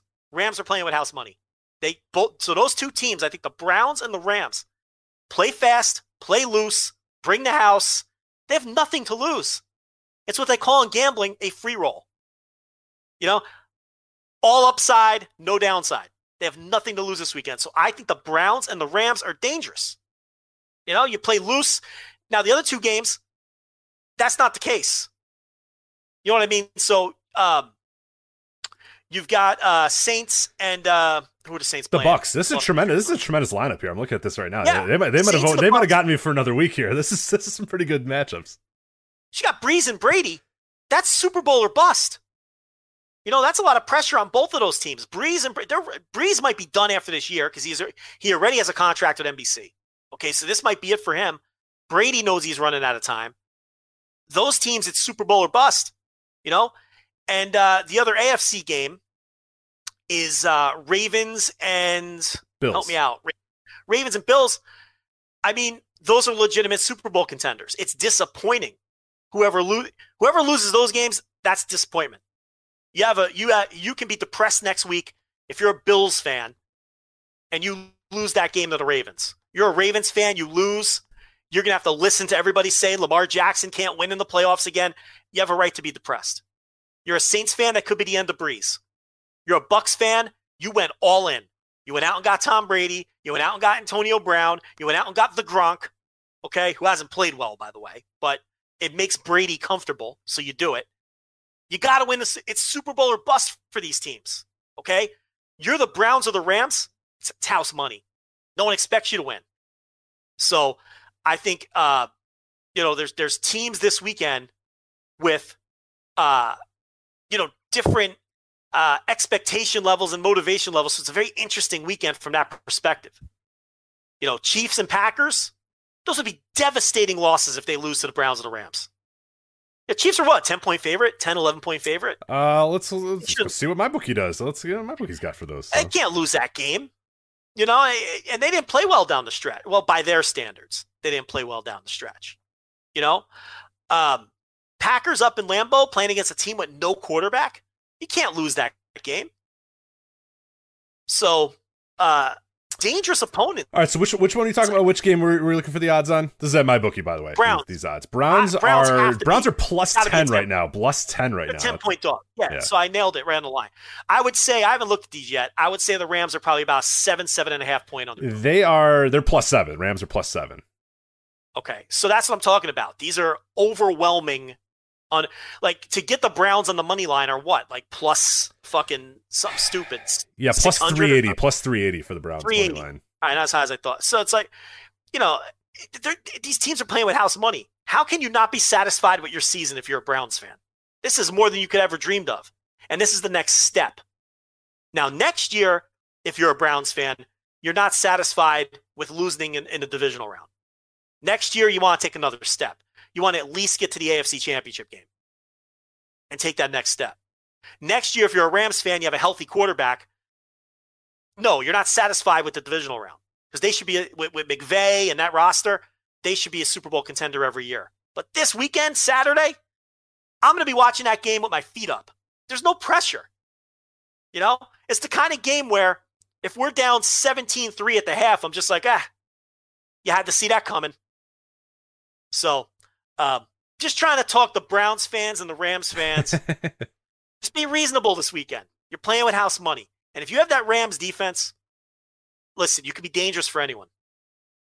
You know what? The Rams have a real 2000 Ravens feel to them. Yeah, I was watching that. That's a big reason why I actually stayed with the games, is that it was just awesome to see, because like a lot of times in the NFL I watch, and every time I'm a little bored by today's game, because it's just like, you know, penalty replay, it's just like, oh god, it just takes forever. Dude, this was like hike boom, fucking sack, hike boom, you're getting killed. Like it was they were like ferocious. The Seahawks couldn't do anything. It was like they were scared to hike the ball. They were scared to have the ball because they knew, oh God, that team's against us. They were killing them. It was really fun to watch that. It did harken me back to the Ed Reed, Ray Lewis. Who the fuck? Who was the white guy? Who's the white? Yeah, not Saragusa. Who's the other white guy? No, I'm thinking of John Lynch on the Bucs. That's not who I'm mixing that up. But yeah, Saragusa. Yeah, Ray Lewis, Ed Reed. And that's the Ravens team you're thinking of. Yeah. That's the you know, they have a real 2000 Ravens feel. They've got the best defensive player in the league, arguably the best player period in the league. You can't throw on them. I mean, Ramsey and Darius Williams and Troy Hill, you can't throw. If you have time in the pocket, you can't throw on them. And then the offense is just such a struggle because they don't have a quarterback. So, you know, they want to muck it up and get to your quarterback. It's a dangerous feel. And the Browns, fucking house money. Just go into Kansas City and just, you know, if you can cause a turnover or two and just play fast and loose offensively, I'd bring the house on Mahomes. I mean, fuck it. You know, I mean, those are very interesting games to me. And then the other two games are interesting because it's 4 legitimate Super Bowl contenders going up against each other. So it should be a really good NFL weekend, actually. These games do look very good on paper. Well, there you go. There was a brief. Usually have to pay $5 to the NFL Intelligentsia, but you got one there for free this week on the Voice Wrestling flagship. So there you go. Let's talk about these new beginning cards here from New Japan. There's also the Road to New Beginnings. We're not going to get into those, but those are kicking off later this week.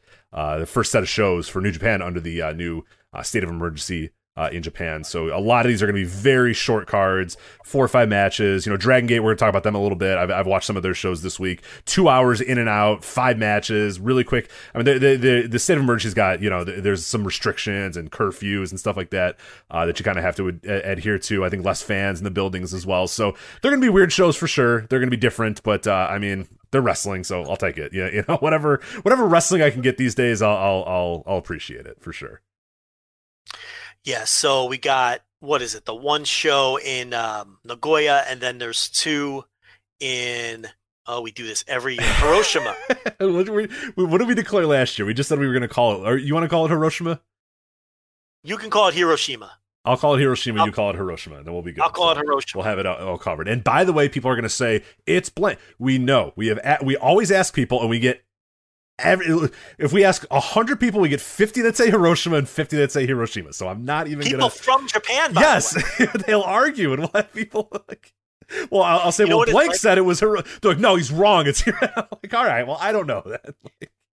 It's like New Orleans, New Orleans. Yeah. I don't think either one's wrong. You know. So save your comments. We know we've done this for 10 years. That old dad joke. What's the capital of Louisiana? New Orleans or New Orleans? It's Baton Rouge. Oh, man. It is. Yeah. Why is it Baton Rouge? Yeah. It's an old dad joke. My dad used to quiz me on state capitals all the time. I used to know them all. Now I don't think I know them as much anymore. But there was the one that always got me, and still to this day gets me. Is it Jefferson? Am I thinking of Jefferson, Missouri? Or no, it's not Missouri. What the hell is Jefferson's the state capital of some shitty state, but I don't know. Move on. Missouri, yeah. Isn't it Jefferson, Missouri? I don't know. I think it's Jefferson City. I'm pretty sure, yeah, Jefferson City, Missouri. Not Jefferson, that's for sure. It's Jefferson City. Jefferson City, Missouri is the capital. It's the capital of Missouri, yeah, right? Yeah. So but you would assume it would be St. Louis, right? I mean, yeah, it's not always the biggest city. Yeah, that says what trips you up, you know. Illinois, is it Chicago? No, it's fucking Springfield. See? Garbage ass city. It's always some wacky city. Dumbass city in the middle of the fucking state. Anyway, yes. So we got Nagoya and we got Hiroshima. I'm Hiroshima and you're Hiroshima, right?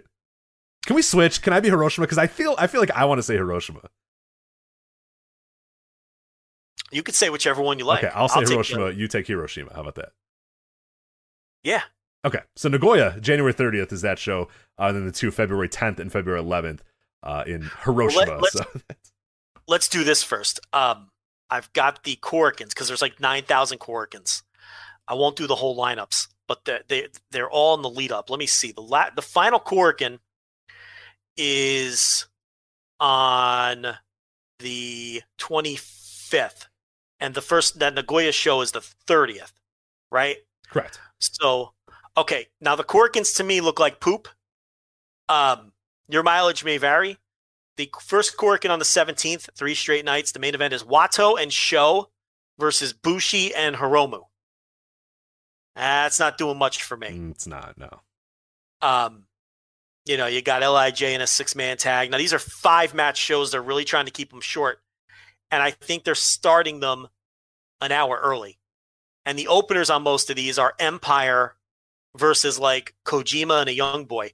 Did you see the Kojima promo after they stretchered out Tenzan? Yes. I'm so ready for let's get the date here. What is it? The February January 30th. January 30th. He gets his revenge against Will Ospreay. I'm so ready for that. That's like my most anticipated match coming up in the world right now. I cannot wait for Kojima versus Will.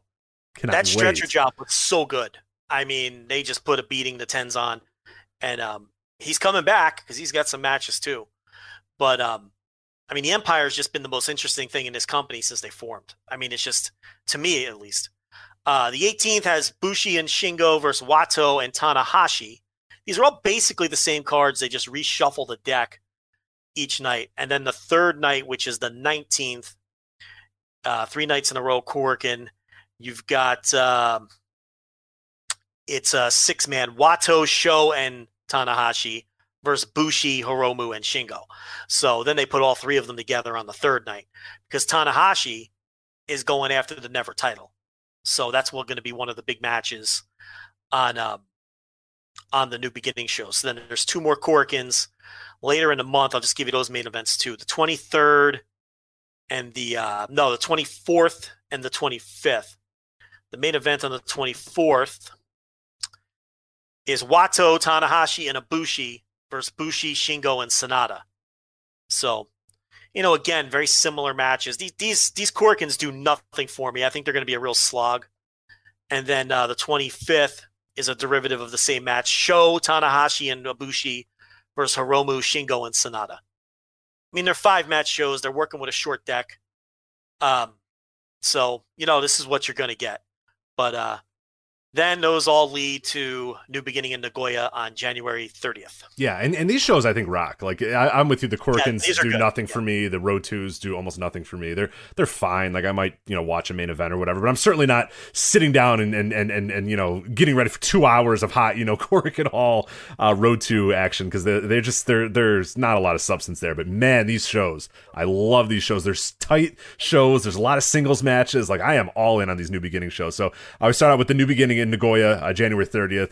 You have Okada and Toru Yano versus Evil and Yujiro. I don't really love Okada back in the ring with Yujiro. I'd prefer not to repeat what we had in 2020, but you got it anyway. Kota Ibushi, Tomoaki Hanma, Sho, and Master Wato versus Sanada, Naito, Hiromu, and Bushi. So LIJ versus just a mishmash of babyface guys there. Now the final 3 matches, this New Beginning in Nagoya. Oh my god, I cannot wait for these 3 matches. Hiroyoshi Tenzan going for his revenge against Great Okan. Joe, there's only one way this match needs to end. They need to fuck this dude up again, right? Yeah, and it's going to be a battle of the Mongolian chops too. Yes. Oh my god, you're right. Yes.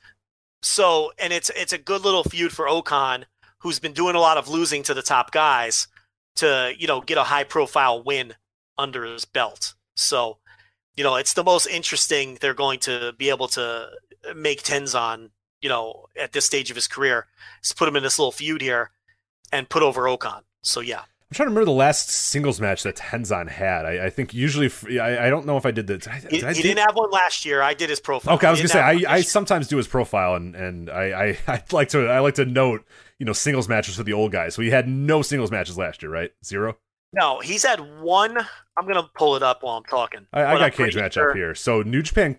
Well, okay, so we had New Japan Cup was the only one last year, and he probably would not have been in that one if not for. He wouldn't have been in it. No, right. That was his only one. Yeah, but it was shockingly good. That was that New Japan Cup match against Yoshihashi. Yes. I went notebook on it.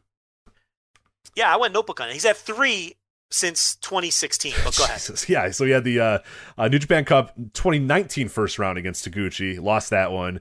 Didn't wrestle then another singles match. Then he had 2018. God, this lets you know how long ago this was. February 2018, Hiroshi Tenzan versus Kitamura during the Kitamura 7-match trial series. Yeah, those are the only 3 singles matches Tenzan has had in the last 5 years. Yeah. So there's the doorbell and there's the dog. So my food's here. So, this will be his 4th singles match since 2016. But, it's a good spot for Okan and a good showcase for him.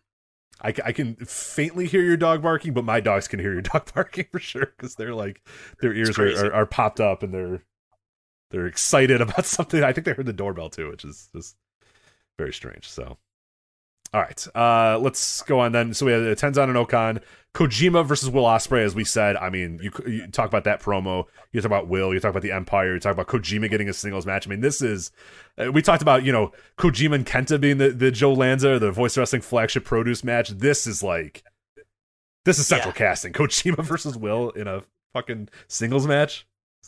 Yeah, I mean, what COVID is doing is putting Kojima back in the spotlight. I love it. COVID's real good. Match. Turns out COVID is good. Yeah, COVID rules. So this has a chance to be great.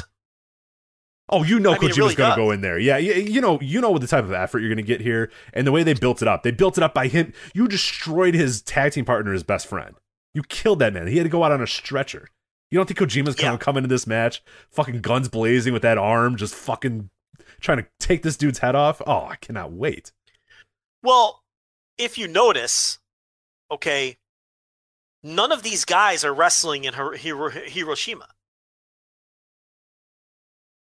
Oh, right. Yeah. It's like 2 different Empire, tours in some ways. Yeah. The Empire and Tenkoji, they're not wrestling in Hiroshima at all.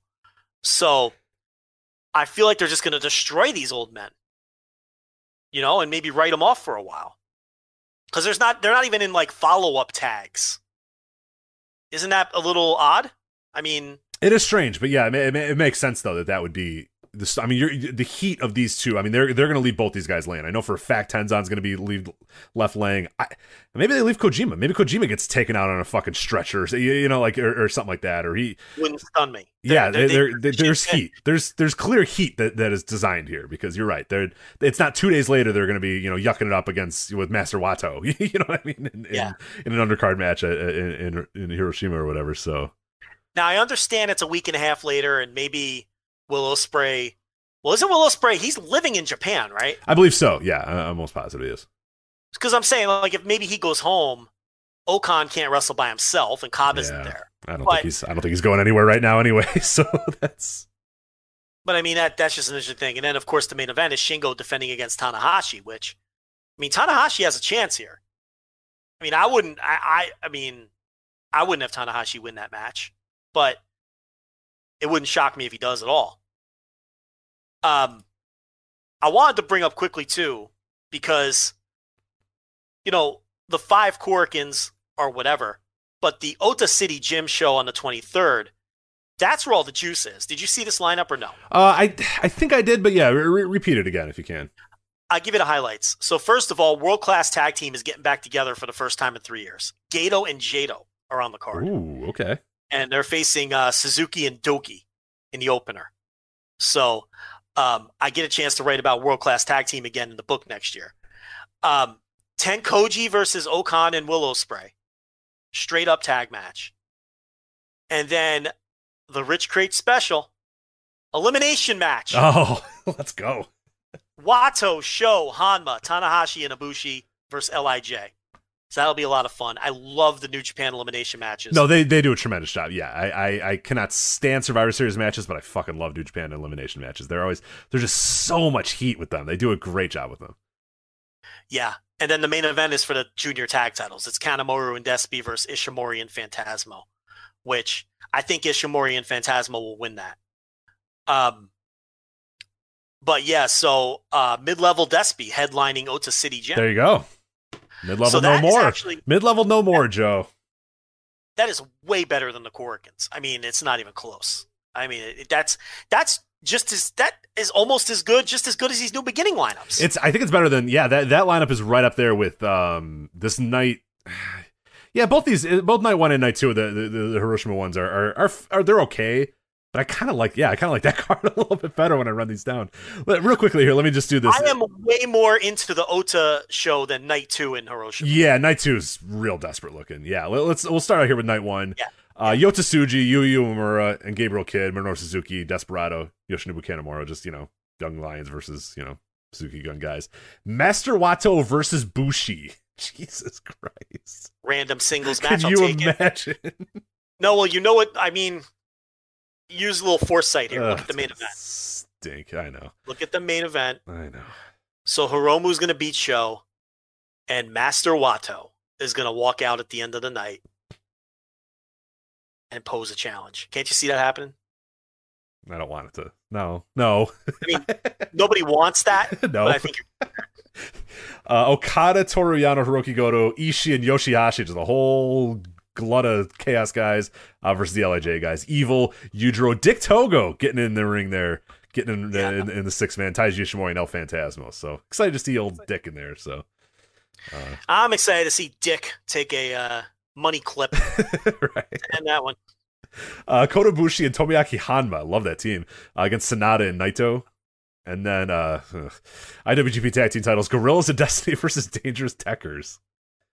Yeah, seriously. Falling asleep now just reading that. I know. Who could possibly care? But at least the main event I'm pretty excited about. IWGP Junior title, Hiromu versus Sho. So that should be pretty fun. Yeah, I'll take that Ota show over both of these. Yeah, honestly, now that I read them down for sure, because night 2 is real bad. Actually, now that I look at it, so it starts out obviously it's all about the main match, the main event, Kota Ibushi and Sonata for the double titles. We'll talk about that as we get closer and predict and all that sort of stuff. But I'm guessing that they're not doing New Beginning 2012 here, and I don't think Sonata is going to shock the world and defeat Kota Ibushi to win both the titles, but we'll see. But otherwise on that show, Hiroki Goto, Ishii, Yoshihashi, Yota Tsuji, Yu Uemura, Gabriel Kidd as the Young Lions, Minoru Suzuki, Desperado, Kanemaru versus Yujiro Takahashi, Taiji Ishimori and El Phantasmo, Hanma, Sho, and Wato versus Naito, Hiromu, and Bushi, Okada and Yano. Stop. So there you go. You have Wato on the opposite side of Hiromu right there. Oh, you're right. God damn it. Yep. Gross. Don't like this at all. Okada and Yano versus Evil and Dick Togo. Don't do this to Okada again. Well, they're doing nothing with Okada on this tour. Okay, he put Will Ospreay in the rear view, and he's just paired up with Evil for the most part. So, I don't know. Are we getting some random Okada Evil singles match? Which, at some point, I mean, I don't know. I guess. But that does nothing for me. Nothing with Evil is going to do anything for me. But it's just Okada really just has no prominent spot on this tour. It's just not his tour. Yeah, it's good. I mean, because he's against Evil on both nights in terms of stuff. So yeah, it's obviously that aspect of it. But yeah, it's kind of. And Naito too is kind of like in the shadows of this tour as well. Sure, yeah, absolutely. And then Taichi, Zack Sabre Jr. and Dookie versus Tama Tonga, Tangaloa. And Jado, one of the classic, like, we just had a match, now let's have another match, with other bad wrestlers type things, which is always kind of wonky, especially when you already have your title match, and then your main event of, as we said, Ibushi and Sonata. That show stinks, Joe. That night 2 is not good. So yeah, we'll take the Oda Ward show for sure over this one. So yeah. So and here's the thing, none of this might happen anyway. I think it will, but yeah, who knows? February's a long time, man. 2 weeks are a long time, a week's a long time, 10 days is a long time. Who the fuck knows? Who knows? Tokyo just set another record, 1,500 cases or something like that. I don't know. So, this is Hiroshima though, but who knows? It's you can't be stunned if things get canceled, but I don't know. We'll see. Try being a sports fan. Like that's. Yeah, I mean, I think if you're a wrestling fan, you might be like, "Oh my god, they have to cancel these shows." As a sports fan, I'm like, "Yeah, whatever." had 4 NBA games canceled last night and stuff. So Yeah. we unfortunately have gotten quite used to that here in America. So Yeah. is what it is. All right, let's move on to Impact here. Impact Wrestling's Hard to Kill show. We have a preview up on the website right now. Andrew Sinclair, who always does a tremendous job with all the Impact coverage at voiceofwrestling.com, has a pretty extensive preview about this Hard to Kill 21 show. Before we kind of get into the nuts and bolts of the actual card itself, new commentary team, D'Lo Brown and Matt Striker are your new Impact Wrestling commentators. Josh Matthews took a job as a producer. I think he's a senior producer, some shit now. Madison Rain no longer doing any commentary as well. So we now have Matt Striker and D'Lo Brown. What do you make of that new team? I give him a chance. I mean, Striker is a guy who I know. Hold on. It's hot, right?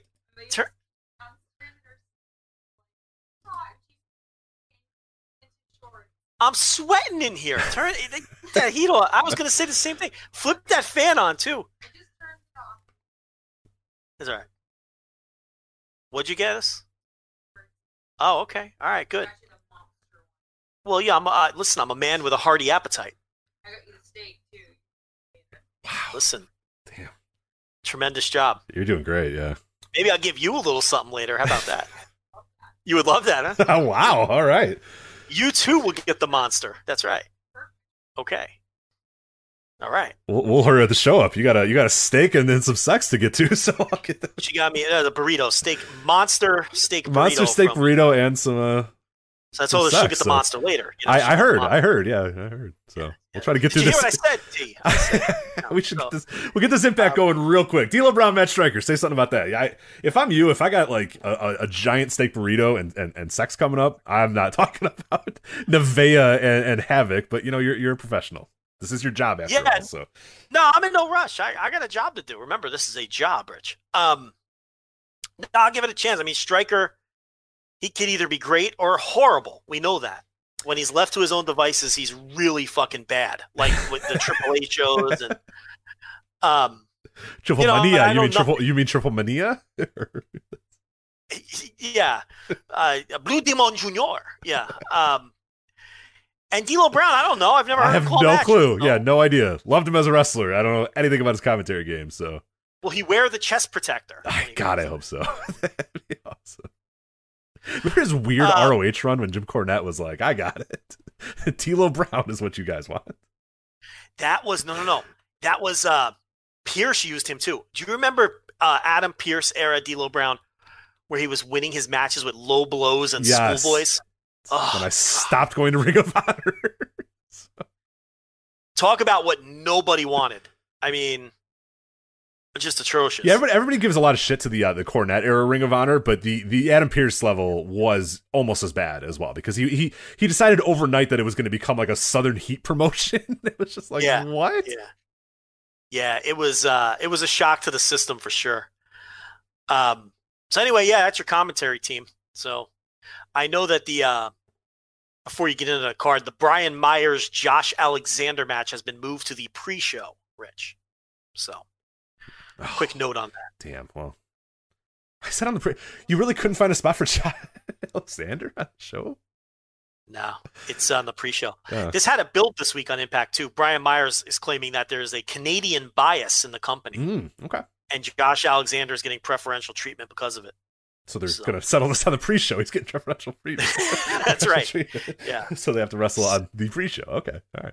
Correct. Makes sense. All right. So when we talk about this Hard to Kill, the point of this really at the end of the day is going to be the main event here that we're talking about. Kenny Omega and the Good Brothers versus Rich Swann and the Motor City Machine Guns. I mean, that is the point here. This is the big deal. And it relates a lot to what happened on AEW this week. Obviously, if people didn't see AEW or didn't listen to your TV reviews, I guess the live people couldn't, or maybe some of them could if there are these maniacs that go 2 times or 3 times or whatever. But people are listening on demand or whatever to the show. If you listen to Thursday TV reviews, the breakdown, all that sort of stuff. But essentially what happens is Kenny Omega and Don Callis are backstage.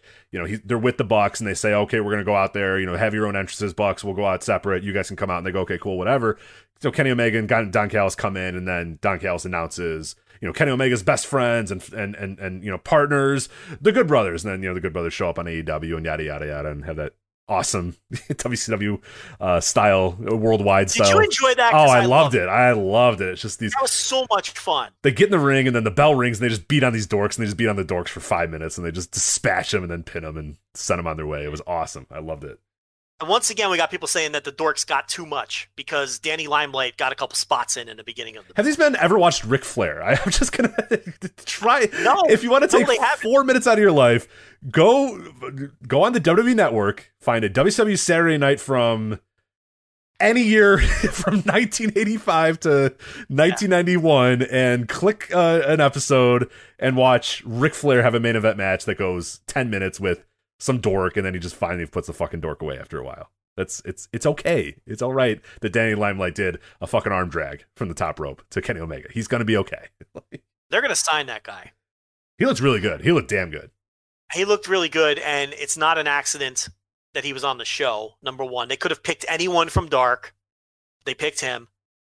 New Japan liked him. He was in that back and forth feud with Rocky Romero, trading wins on New Japan Strong, which was eyebrow raising for a regular New Japan roster member to be losing matches to an unsigned indie guy. So New Japan really liked him, but AEW is going to get him.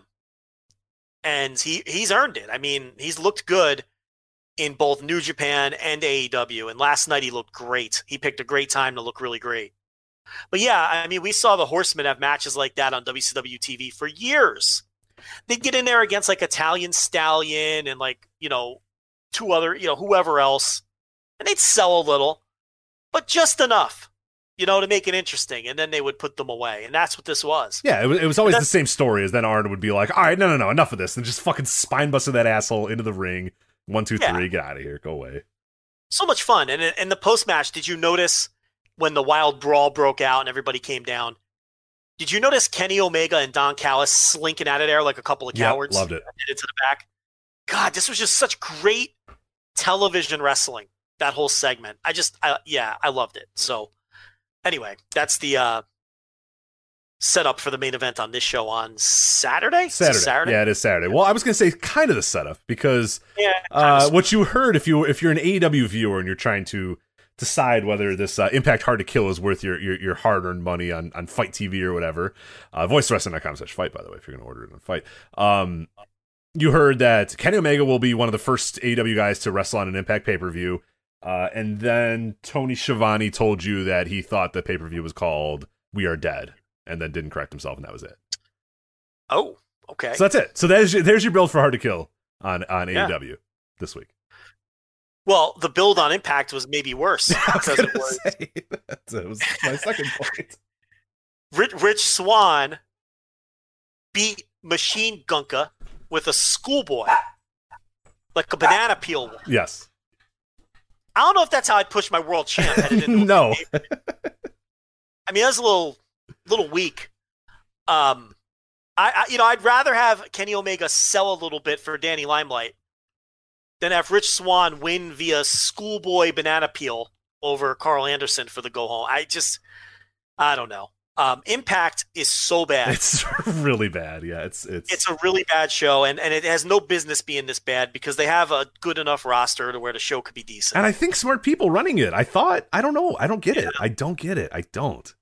I just don't think they care. When I watch Impact, I get the sense that the people running it don't care, and it's a big joke to them. And they know they're on stable ground with Anthem, and that for once they're not in danger of going out of business any second. So they just fuck around. And there's no filter. It's a bad show. So I guess the big part of this main event is okay, what the relationship with AEW, the benefits, and we talked about it initially when it started with Kenny and whatnot. It was like, okay, what is the purpose of this? What is the goal? Who will benefit? Both parties should benefit. What benefits will Impact see? What benefits will AEW see?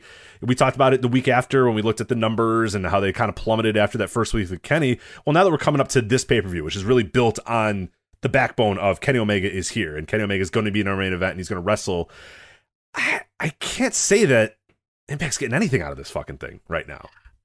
Impact or AEW? I think AEW's getting stuff out of it because they had a pretty cool angle with the Good Brothers. They're going to have a great angle with the Young Bucks. We had somebody on the Q&A that brought up a really, really cool sort of mini story where, you know, the Bucks, how you build the blood and guts by, you know, the Bucks getting turned on by, you know, the Good Brothers and Kenny doesn't need them anymore and all that sort of stuff. So there's a lot you can do with it. There's a really cool story that you can definitely do with the Good Brothers. And they might have already, like, you know, they might have the Good Brothers now, you know what I mean? Like, I don't necessarily think like Doc Gallows is like an essential piece of this company, but like, you know, they have stuff they can use with those guys. They have story they can use with them. I think they've absolutely enhanced the Kenny Omega character through that. I think that the relationship with Don Callis and Kenny has definitely helped him. So I could point to a lot of ways that I think AEW's benefited from this relationship just by getting the talent and just having that belt and having him, you know, Kenny feels like a bigger deal because he's on that show. But I'm really at a loss right now, you know, a month and a couple weeks or whatever past, you know, to say what the hell is Impact getting out of this? How many more people are buying the show because Kenny's on it? Well, that's it. They get Kenny Omega on their pay-per-view. And I think that they're hoping it pops a big buy rate or big number of buys. Don't want to piss off Chris Harrington. It pops a big number of buys based on Kenny Omega's presence. Now, you can look at the declining Impact numbers, and they're a little bit above where they started, but clearly lost that big bump that they got when he first showed up. You could look at the declining Impact numbers and how the angle doesn't feel really hot on their TV and say that they're not going to gain anything, but I guess we'll find out. You know, on a percentage basis, if they increase their buys by 50%, they're going to see it as a win. And increasing their buys by 50% really won't even be that high of a total. How many buys are they usually? They're probably doing under 5,000 buys. Yeah, I don't even know do we ever get those numbers? I don't think I've ever even seen those numbers. Let's say they're doing 5,000, which seems high. They do 7,500. I mean, that's a 50% bump.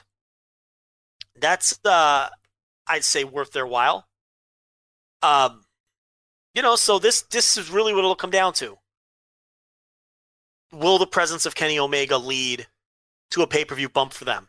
And hopefully we find out whether it did or whether it didn't. So you remember how you said that your lovely wife knows you're doing a job here and doesn't, you know, buys you did it. My wife right now is using her foot to try to turn my computer off.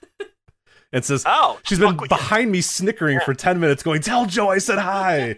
So Joe, the nurse, says hi. So. Oh, well, hello to the newly vaccinated nurse. Yeah, newly vaccinated nurse. How's my... Yeah, I can be an anti-masker now. Fully That's true.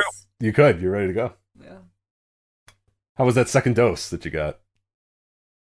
Really lovely. It was the best. I had 0 side effects. Just a word of warning, knocked her on her ass for an entire day. So yeah, but it's better than getting COVID. Exactly. Right. Agree. And it was exactly 24 hours, and then I felt good. I climbed then the following day. All right, well, you're the lab rat. Let me know how you feel in a week. I love being a lab rat. It's called scientific research. Yeah, great. Yes, they do that for the rats. That is literally what the lab rats are. Yeah. Rats are really cute, too. So you are. Yeah, you're both cute, and sometimes... You hate rats. I hate rats. I don't... Well, yeah, I do hate mice and rats. So.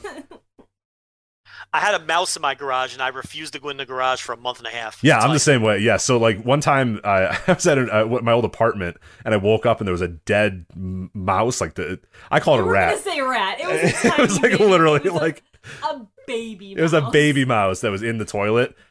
She was there, and I woke her ass up at like 4 a.m. I was like, "Get this thing out of the toilet!" I woke up and I just scooped it out of the toilet with my hand. And I was like, "Can I go back to sleep now?" And she could. And I felt really sad that poor baby died. Yeah, well, shouldn't have been in my apartment. So yeah, get this vermin out of here. That's his fault for being in my. He committed suicide because he was just he jumped in the toilet and drowned. Well, good. One less fucking rat for the world. So good adorable move. Mouse is what you meant. Are you done? Let's go. Yeah, get out of here. I just came to tell you I think I retore my meniscus at work. Fantastic. All right, we'll talk. It's really bad. We'll talk about it when we're done with the show. Sorry to hear that. Okay, how long? I don't know. Longer now that you're talking. Well, I want to know because Joe's got dinner waiting for him. What are you doing? Oh my God, Joe! I'm so sorry. Is Go. it spaghetti? No, it's a monster burrito, monster steak burrito. That sounds amazing. And he's getting sex afterwards too. So let's go. I'm a vegetarian, so I can't eat that, but it sounds amazing. Bye. Oh, also, Jesus I Christ. totally agree with what you guys were saying about Kenny Omega and the Young Bucks. Great, yeah, we make great they points. We're tremendously smart and we understand. You're tremendously smart. Yes. Do you consider this a job? What I'm doing right now? No. Okay. See, that's what I'm talking about. Am I working while I'm doing this? Am I working? I currently literally tore my meniscus at my job, so you might have to employ me at this job soon. I can do that. Split it another way. So I'm going to quit my nursing job and make this my... So yes, I do consider this a job. Okay, great, cool. Well, then I got to do my job, so... I got to do my full-time Well, I job. got paying customers, so let's Listen, I got 1,000 paying isn't- customers right now, so... Iceland isn't paying for itself. She should hit the I bricks. love all of you guys, You know? and I still want new carpet. Go We've talked about eat this. dinner. Go eat dinner. Got your torn meniscus ass. This wants to is not a joke! If she wants to go skipping around the Rocky Mountains twice a year, she needs to- this is, you know what I mean? Yeah, I do. I'm aware. Jeez. Yeah, I get it. You're not nice. I'm going to send... Joe was being mean. I'm fine. Tell Joe I'm going to send Hans to Texas. Okay. How long is this going to go on for? 1 more minute. 60 seconds.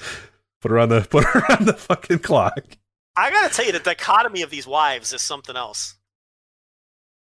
Yeah, you got yours saying, hey babe, I got you a monster burrito and and I got this.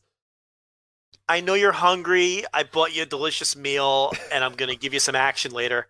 Compared to that, I mean, it's just a wild dichotomy. I just wanted to say that I'm What? Okay, you're back excited now? about New Japan Wrestling. We're talking about Impact. None of these men are in New Japan. Yeah, I'm really excited Yeah? about Impact Wrestling, and I think that No, the you're not. relationships that they're forming are really elevating the Young Bucks and Kenny Omega.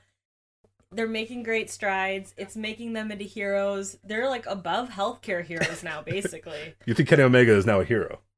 She's, more than a healthcare hero. Yeah, Wow. like We're there's being those who cured patronized now. COVID, We're and being then there's patronized. Kenny Omega. Mm-hmm. So, You're and right. I said cure COVID. There's not even a cure for COVID Okay. yet. But you have some of those weed chocolates in the... Maybe I already ate them. I Maybe can that's why tell, I'm I here. can tell. No. Good There's night. CBD. Good night. See you soon. As the nurse, that is your life depends on that woman. So I'm a great Yeah. nurse. that's if you go to I'm a shitty wife, but I'm a great nurse. that is true. I can attest to that. Both parts. Wow, All right. something else. Where were we? Oh yeah, what the hell is this doing for Impact? I think we're yeah. Well, we talked about that.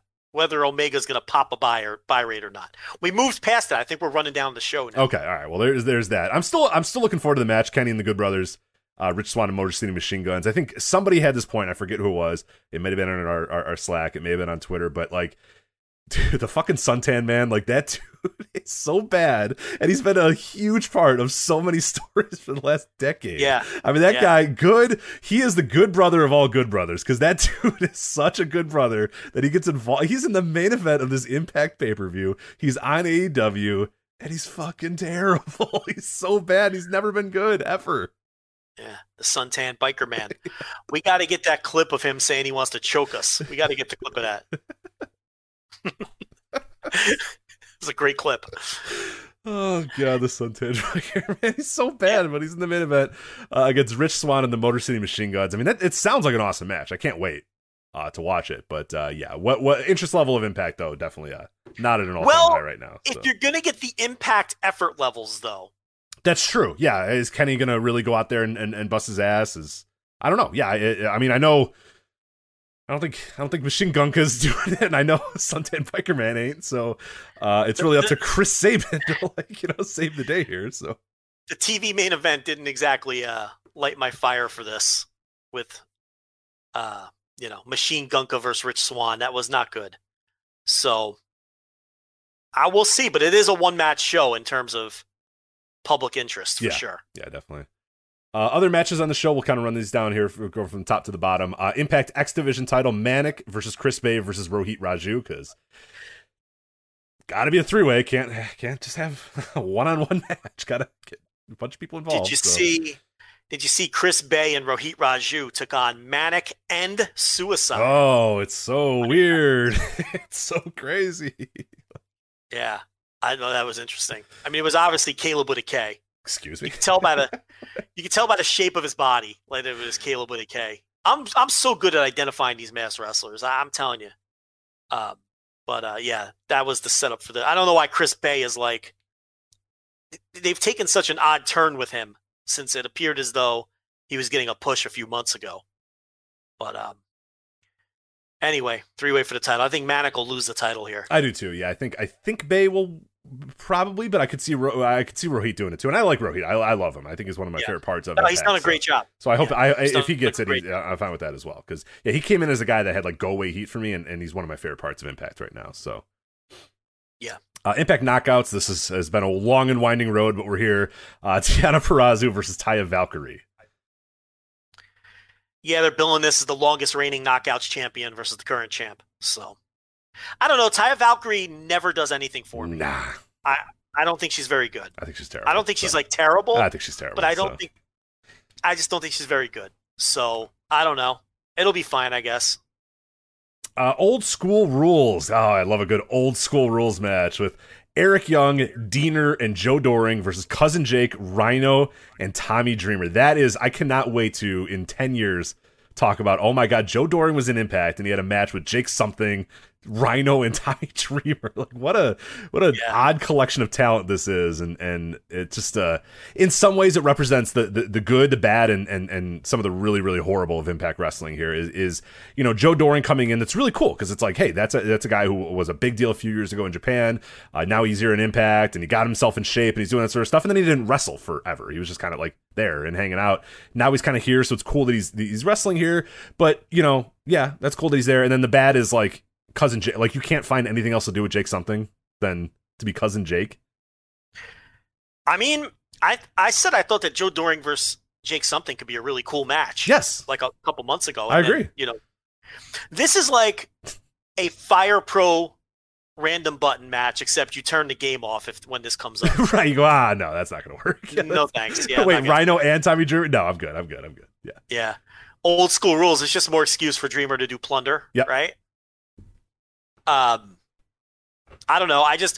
I'm glad I want to see Doring wrestle. He hasn't wrestled yet. So I'm into seeing that to see if he can maybe get his mojo back. Do we know if this match is cinematic or not? Barbed Wire Massacre, Eddie Edwards, Sami Callihan. I don't know for a fact, but I'm guessing it probably is, right? Wouldn't shock me if it is. I don't know for sure, though.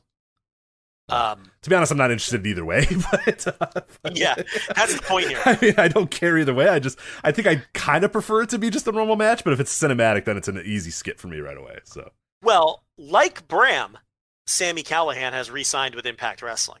So, there is that.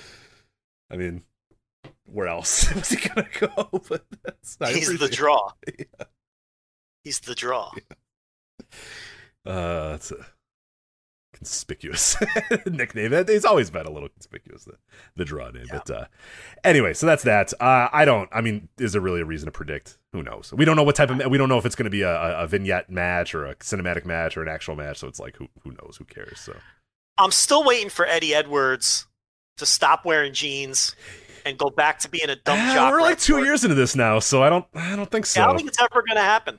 I think he's enjoying his new life as a kind of chubby, jean-wearing kendo stick guy. So yeah, I know. I do this every time I turn on Impact and I see him out there with his silly-looking hair and his jeans, and I'm like, God damn it, he's still that. Like I'm just waiting. Yeah, I'm waiting for the one time where they just announce Eddie Edwards and he's back there in his trunks and he's just out there. But I don't. The farther, I mean, we're legitimately 2 years removed from that at this point. At least it was that whole Tommy Dreamer storyline where he went crazy.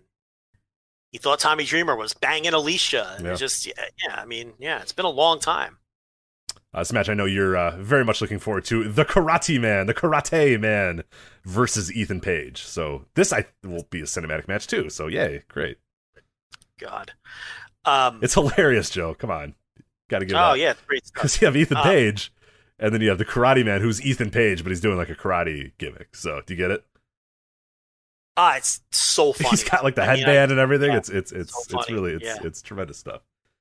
And trying to top that incredible match he had with Filthy Tom Lawler in Indianapolis that fans are still buzzing about and is racking up match of the year votes in our poll as we speak. I have a serious Ethan Page question for you. Go ahead. Yeah, shoot. I think there's a real good chance he ends up in AEW. He's worked with those guys before. I think he was on All In, if I'm not mistaken. Yes, yeah. Actually, I interviewed him backstage at All In because he was in the pressers and all that sort of stuff. So, yeah. If he ends up in AEW and Tony Khan reins him in, and there's none of this Karate Man bullshit and Ethan Page played by Julian nonsense, could he be an asset? When was Ethan Page in his career at his very best outside of the runs as the North? I would argue in Evolve feuding with Darby Allin. Yes, I love the Evolve run. That was great. Yeah, when he was just the asshole just destroying Darby Allin. I know he fucking hates that, and he would probably say that it was his worst run, but it was far and away his best run for sure. No, he hates Evolve. He hates Gabe. But as far as from a fan perspective, Gabe reined him in and got the best use out of Ethan Page that anybody has outside of the North, which is a legitimately great tag team. So it's like, I think if you get Ethan Page in a scenario, he's big, he's got a good look, he can work good enough. I don't think he's great, but I think he can work good enough. I think you can get something out of him. Oh, for sure. No, and I saw him locally a lot as well, because there was a time period where in AEW, which he also hates and probably say was his worst run as well, there was a run that he had as the heavyweight champion, the top champion in AEW in like 2015 or whatever, and like they weren't tremendous matches, but because he's never going to be that guy. He's not going to be the guy that's going to go out there and have just an incredible 4.5 star type match or whatever. But like he had some really, really fun matches. I mean, he would kind of slow things down. He was against Gargano. He had a really cool feud with Gargano. He ended up losing to Eddie Kingston. Like there was a lot of really cool stuff in that title run. It lasted, I don't know, 4 or 5 months or whatever. But that was like, this dude was main eventing shows. It's like a big, and this is a company that had a lot of good talent on there as well. And he was hanging with those guys. And yeah, it was no bullshit. It was he was kind of a heater. He was kind of a heel heat guy or whatever. But like, no, it was a lot of fun to watch. And I was a big fan, a huge fan of his title run in AEW. So yeah, no, there's the building blocks are there. It's just the problem is over the last 4 or 5 years or whatever, he's leaned so heavily into what the current indies are and the irony and the ha-ha-has and the variety show and all that sort of stuff. And it's like, this guy has a lot to offer still. I still truly believe that. I mean, he's got the size, he's got the now he's got the body, he put his body together, he's got the size. I think at his core, he's a good wrestler. He understands kind of the concepts of wrestling, what I mean, the base concepts of wrestling. He's a great talker. It's all there. It's just, yeah, you gotta tell him, hey, knock this shit off and let's get to work here. Let's make some money. And yeah, if he goes to AEW, I have all the confidence in the world that they'll do that. Hopefully. If he's fucking around with Miro and talking about video games, then we'll know. But I don't know. Yeah, I think it's there. The problem with him is always going to be is and it's the thing with Ethan has always been kind of his attitude and his relationship with other wrestlers and promoters and that sort of stuff. And we talked about this on a prior episode, I believe, but he's a guy that like I like a lot of the stuff that he says. Like I'm into a lot of the stuff that he says. A lot of the complaints, I'm like, yeah, dude, you're absolutely right. You're absolutely right. The indies and this and that. Yeah, the things he complains about, he's absolutely right. But it's like you as the guy, saying it just doesn't work for me as well, because you don't practice what you preach a lot of times, and you buy into this sort of garbage aspects of wrestling a lot of times. So I would love to see him in AEW and really get reined in, because I think he's an asset, absolutely. Yeah. So, and I think there's a real good chance we're going to see that, because I don't think he plans on retiring, and why would he not? Why would he let his contract run out here? And there is the obvious connection. So he's a guy where if I'm Tony Khan, I would have ideas for him. There's things I think you can get out of him. But he can't be left to his own devices, because this is what you get. You get the Karate Man. Yeah, it's exactly. Just junk. Yeah, it's derivative junk. It's tough. And what's cool about what you could do, I mean, man. And we talked about this many, many weeks ago as well with AEW, is AEW has become and I love it. I think it's one of my favorite things is that they become a talking promotion. Like nobody would have ever thought that AEW would be a talking but everybody that they every new guy that they sign, every new person that they sign, a lot of them have one thing in common: they can talk. Like everybody thought AEW was going to be just a bunch of guys doing flips and doing all this. It's not. Because everybody has, NXT is filled with guys that can do flips. They just signed 3 more guys that could just go around in there and do flips and all that sort of stuff. AEW is saying, no, you guys can have your little flips and all that sort of stuff. We're going to get guys that can talk you in the building. Nobody is doing that anymore, and we're going to do it. And you talk about Ethan Page, one of the best promos on the indies.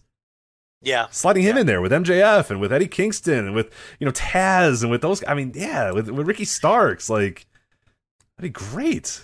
He needs direction and motivation, and he needs to... Like you say, I don't want to say know his place. That's not the way I want to frame it, but more like don't fight every battle. I think he's a guy who probably feels like his career should be further than it is. Sure. And And I think he's probably a little bitter.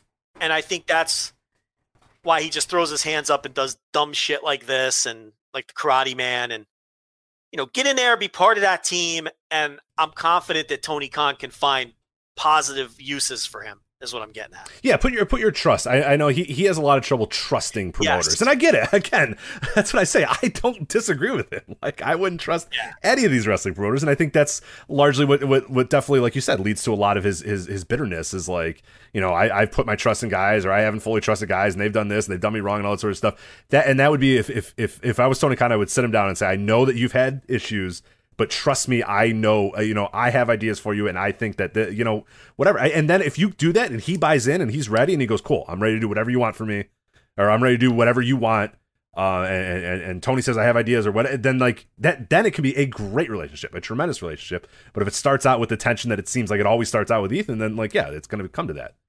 He comes across like a guy who's bitter, who doesn't want you to know he's bitter. Yes.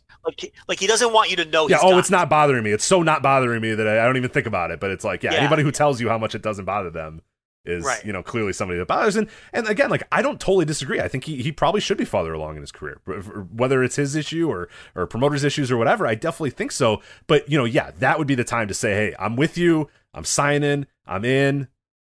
What do you have for me? I'm all bought in, because now's the time. It's do or die, because every bridge is done. Then every bridge has been burnt at this point for for better or for worse for him. So this would kind of be it if that's what it's going to be. So I mean, hopefully he buys in and does it. So but there's Karate Man Ethan Page. The rest of this card, oh good lord, Rosemary and Crazy Steve versus Tennille Dashwood and Caleb with a K. Yeah, just junk. Just absolute trash. I am just blown away by the fact that Crazy Steve is blind. How do you wrestle? How has he ever wrestled? What commission allowed that? I mean, I'm just amazed. Like, I'm amazed that he's as good as he is and he's blind. It's so funny. Like, people were always kind of down on him, and then he said, "Oh, I'm blind." And everyone's like, everybody loves everything you read about Crazy Steve now is, I can't believe how good he is despite being blind. It's true. Well, Rich, what the fuck? I mean, if you're a 210 hitter in Major League Baseball, and then you say, "Oh yeah, by the way, I'm blind," I'm with you. I'm with you. You're a 210 hitter in baseball, So absolutely, it's incredible to me. It's awesome. Yeah, I can't. If I don't have my contacts in, I can't see 2 fucking inches in front of me. So I'm just imagining this guy wrestling without being able to see, like he's legally blind. It's insane. Yeah. Like, he says he can only see like basic shapes and things. It's fucking nuts. Very impressive. Better be careful. That's very dangerous. But anyway, you mentioned Brian Myers and Josh Alexander. That's being moved to the pre-show. Then I know you're excited about this one. Impact Knockouts Tag Team titles. The vacant Impact Knockouts Tag Team titles. Havoc and Nevaeh, which is heaven spelled backwards, in case you didn't know, versus Kiera Hogan and Tasha Steelz. Yes. That's a match that is happening. That is a match that is definitely happening, and it is definitely for the Impact Knockout Tag Team titles. That is Impact Wrestling Hard to Kill 2021. Insert your Impact Hard to Kill jokes here. Yeah.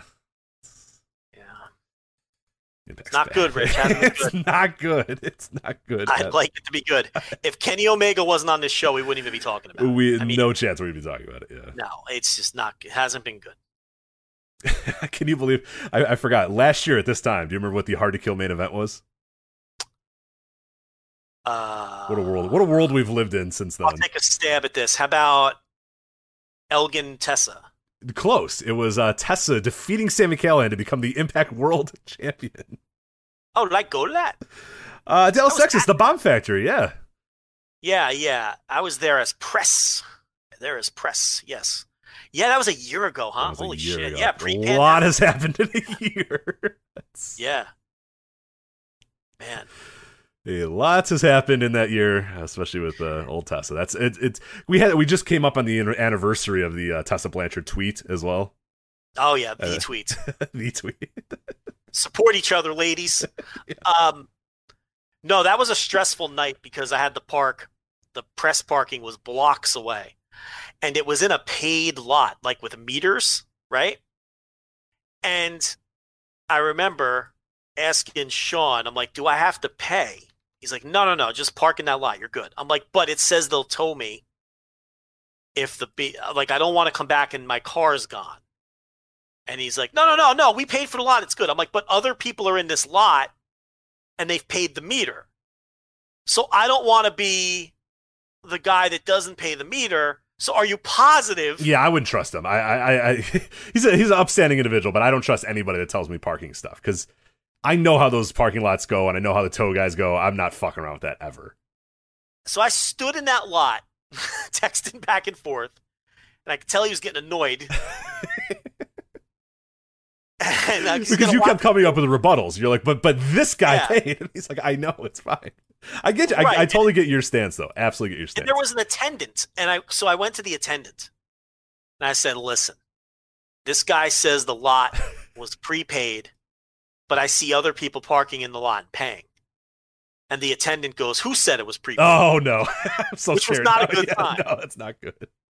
So I'm like, I explained everything to him, which is an embarrassing thing to explain. So I'm like, well, I'm covering a wrestling event. Yeah, I'm a wrestling journalist. I'm a broadcast journalist. Yeah, which is the last thing you want to explain to anyone. So... And then he's like, "Well, I don't know nothing about that." Yeah, you're not going to the Bomb Factory to hang out with some girls and drink and dance all night. You're going to watch professional wrestling. So. Right. He's like, "I don't know nothing about that, so I'm not telling you yes or no because I don't want to be responsible if you come back and your car's gone." And I'm like, "Well, this is not the answer I was seeking, sir. I was looking for some sort of clarification either way." So I rolled the dice and I left my car there, and then I crossed my fingers. And I walked back to the lot with my eyes closed, and I peeked between my fingers, and the car was still there when I came back. So that's my little story about Hard to Kill last year. Sean was right on the money. Sean Graben on the money as usual, prepaying for the lot, which is fucked up that other people were parking in the lot and paying like that. You know what I mean? Like, yeah, they could have had a free ball and they didn't even know it. Like just random people going to Dallas to do whatever. We're parking in the lot that was already prepaid and paying. So, shouldn't they have notified that lot attendant? Probably, yeah. It seems like a good thing. I don't know. I don't know what happened there, but I'm looking at this area. This is a fun little area here of Dallas, where the Bomb Factory is. Yeah, it wasn't downtown or anything. It's like, not a bad little. Because downtown Dallas is a pain in the ass, but that area wasn't that bad. It's just. Yeah, I don't know. I was just afraid my car is going to get towed. I'm just stalling because we don't have anything else to talk about. No, we're done. I think we might end the show a little early here because Joe's got sex and a burrito to deal with, and I got a torn meniscus to deal with. So that's how we're going. But anyway, that's it. So anyway, Impact Wrestling, Hard to Kill. We'll have the review up at voicesofwrestling.com. Andrew Sinclair doing that review for us. And then, obviously all the other stuff going on, patreon.com/Voices of Wrestling, Joe's Thursday tier reviews, the Rumble Rewind series starting the next few days, covering some old Royal Rumbles, 1994, 96, 2000, 2004, and then 2014, I believe, are the 5 that we selected. People, I went up for a vote, and those were the ones that won. So those are the 5 we're going to cover initially, and then if I have time, we'll cover some more as well. Doing a lot of research on those. We have some really cool nerd stats about the Rumble, and it's the Rumble is like the one thing you can really dig deep into, like analytics and stats and all that sort of stuff with. So we're gonna dig in deep, and these are gonna be very long, detailed shows coming up here on the VOW Retro on patreon.com/Voices of Wrestling. We'll also have reviews of all these New Beginning stuff, all the other good stuff going on in the wrestling world. Also, voicesofwrestling.com/books. If you have not downloaded the New Japan ebook yet, you can do so there, voicesofwrestling.com/books. Make sure you give it a review as well. Ratings and reviews always do help us tremendously. So that's it. Also, MyBookie. I forgot to mention MyBookie.ag, promo code VOW, half deposit match up to $1,000 as well with that promo code VOW. So that's it for us. So for Joe Lanza, I'm Rich Craich. We'll talk to you next time on the Voice of Wrestling Flagship Podcast. Take care.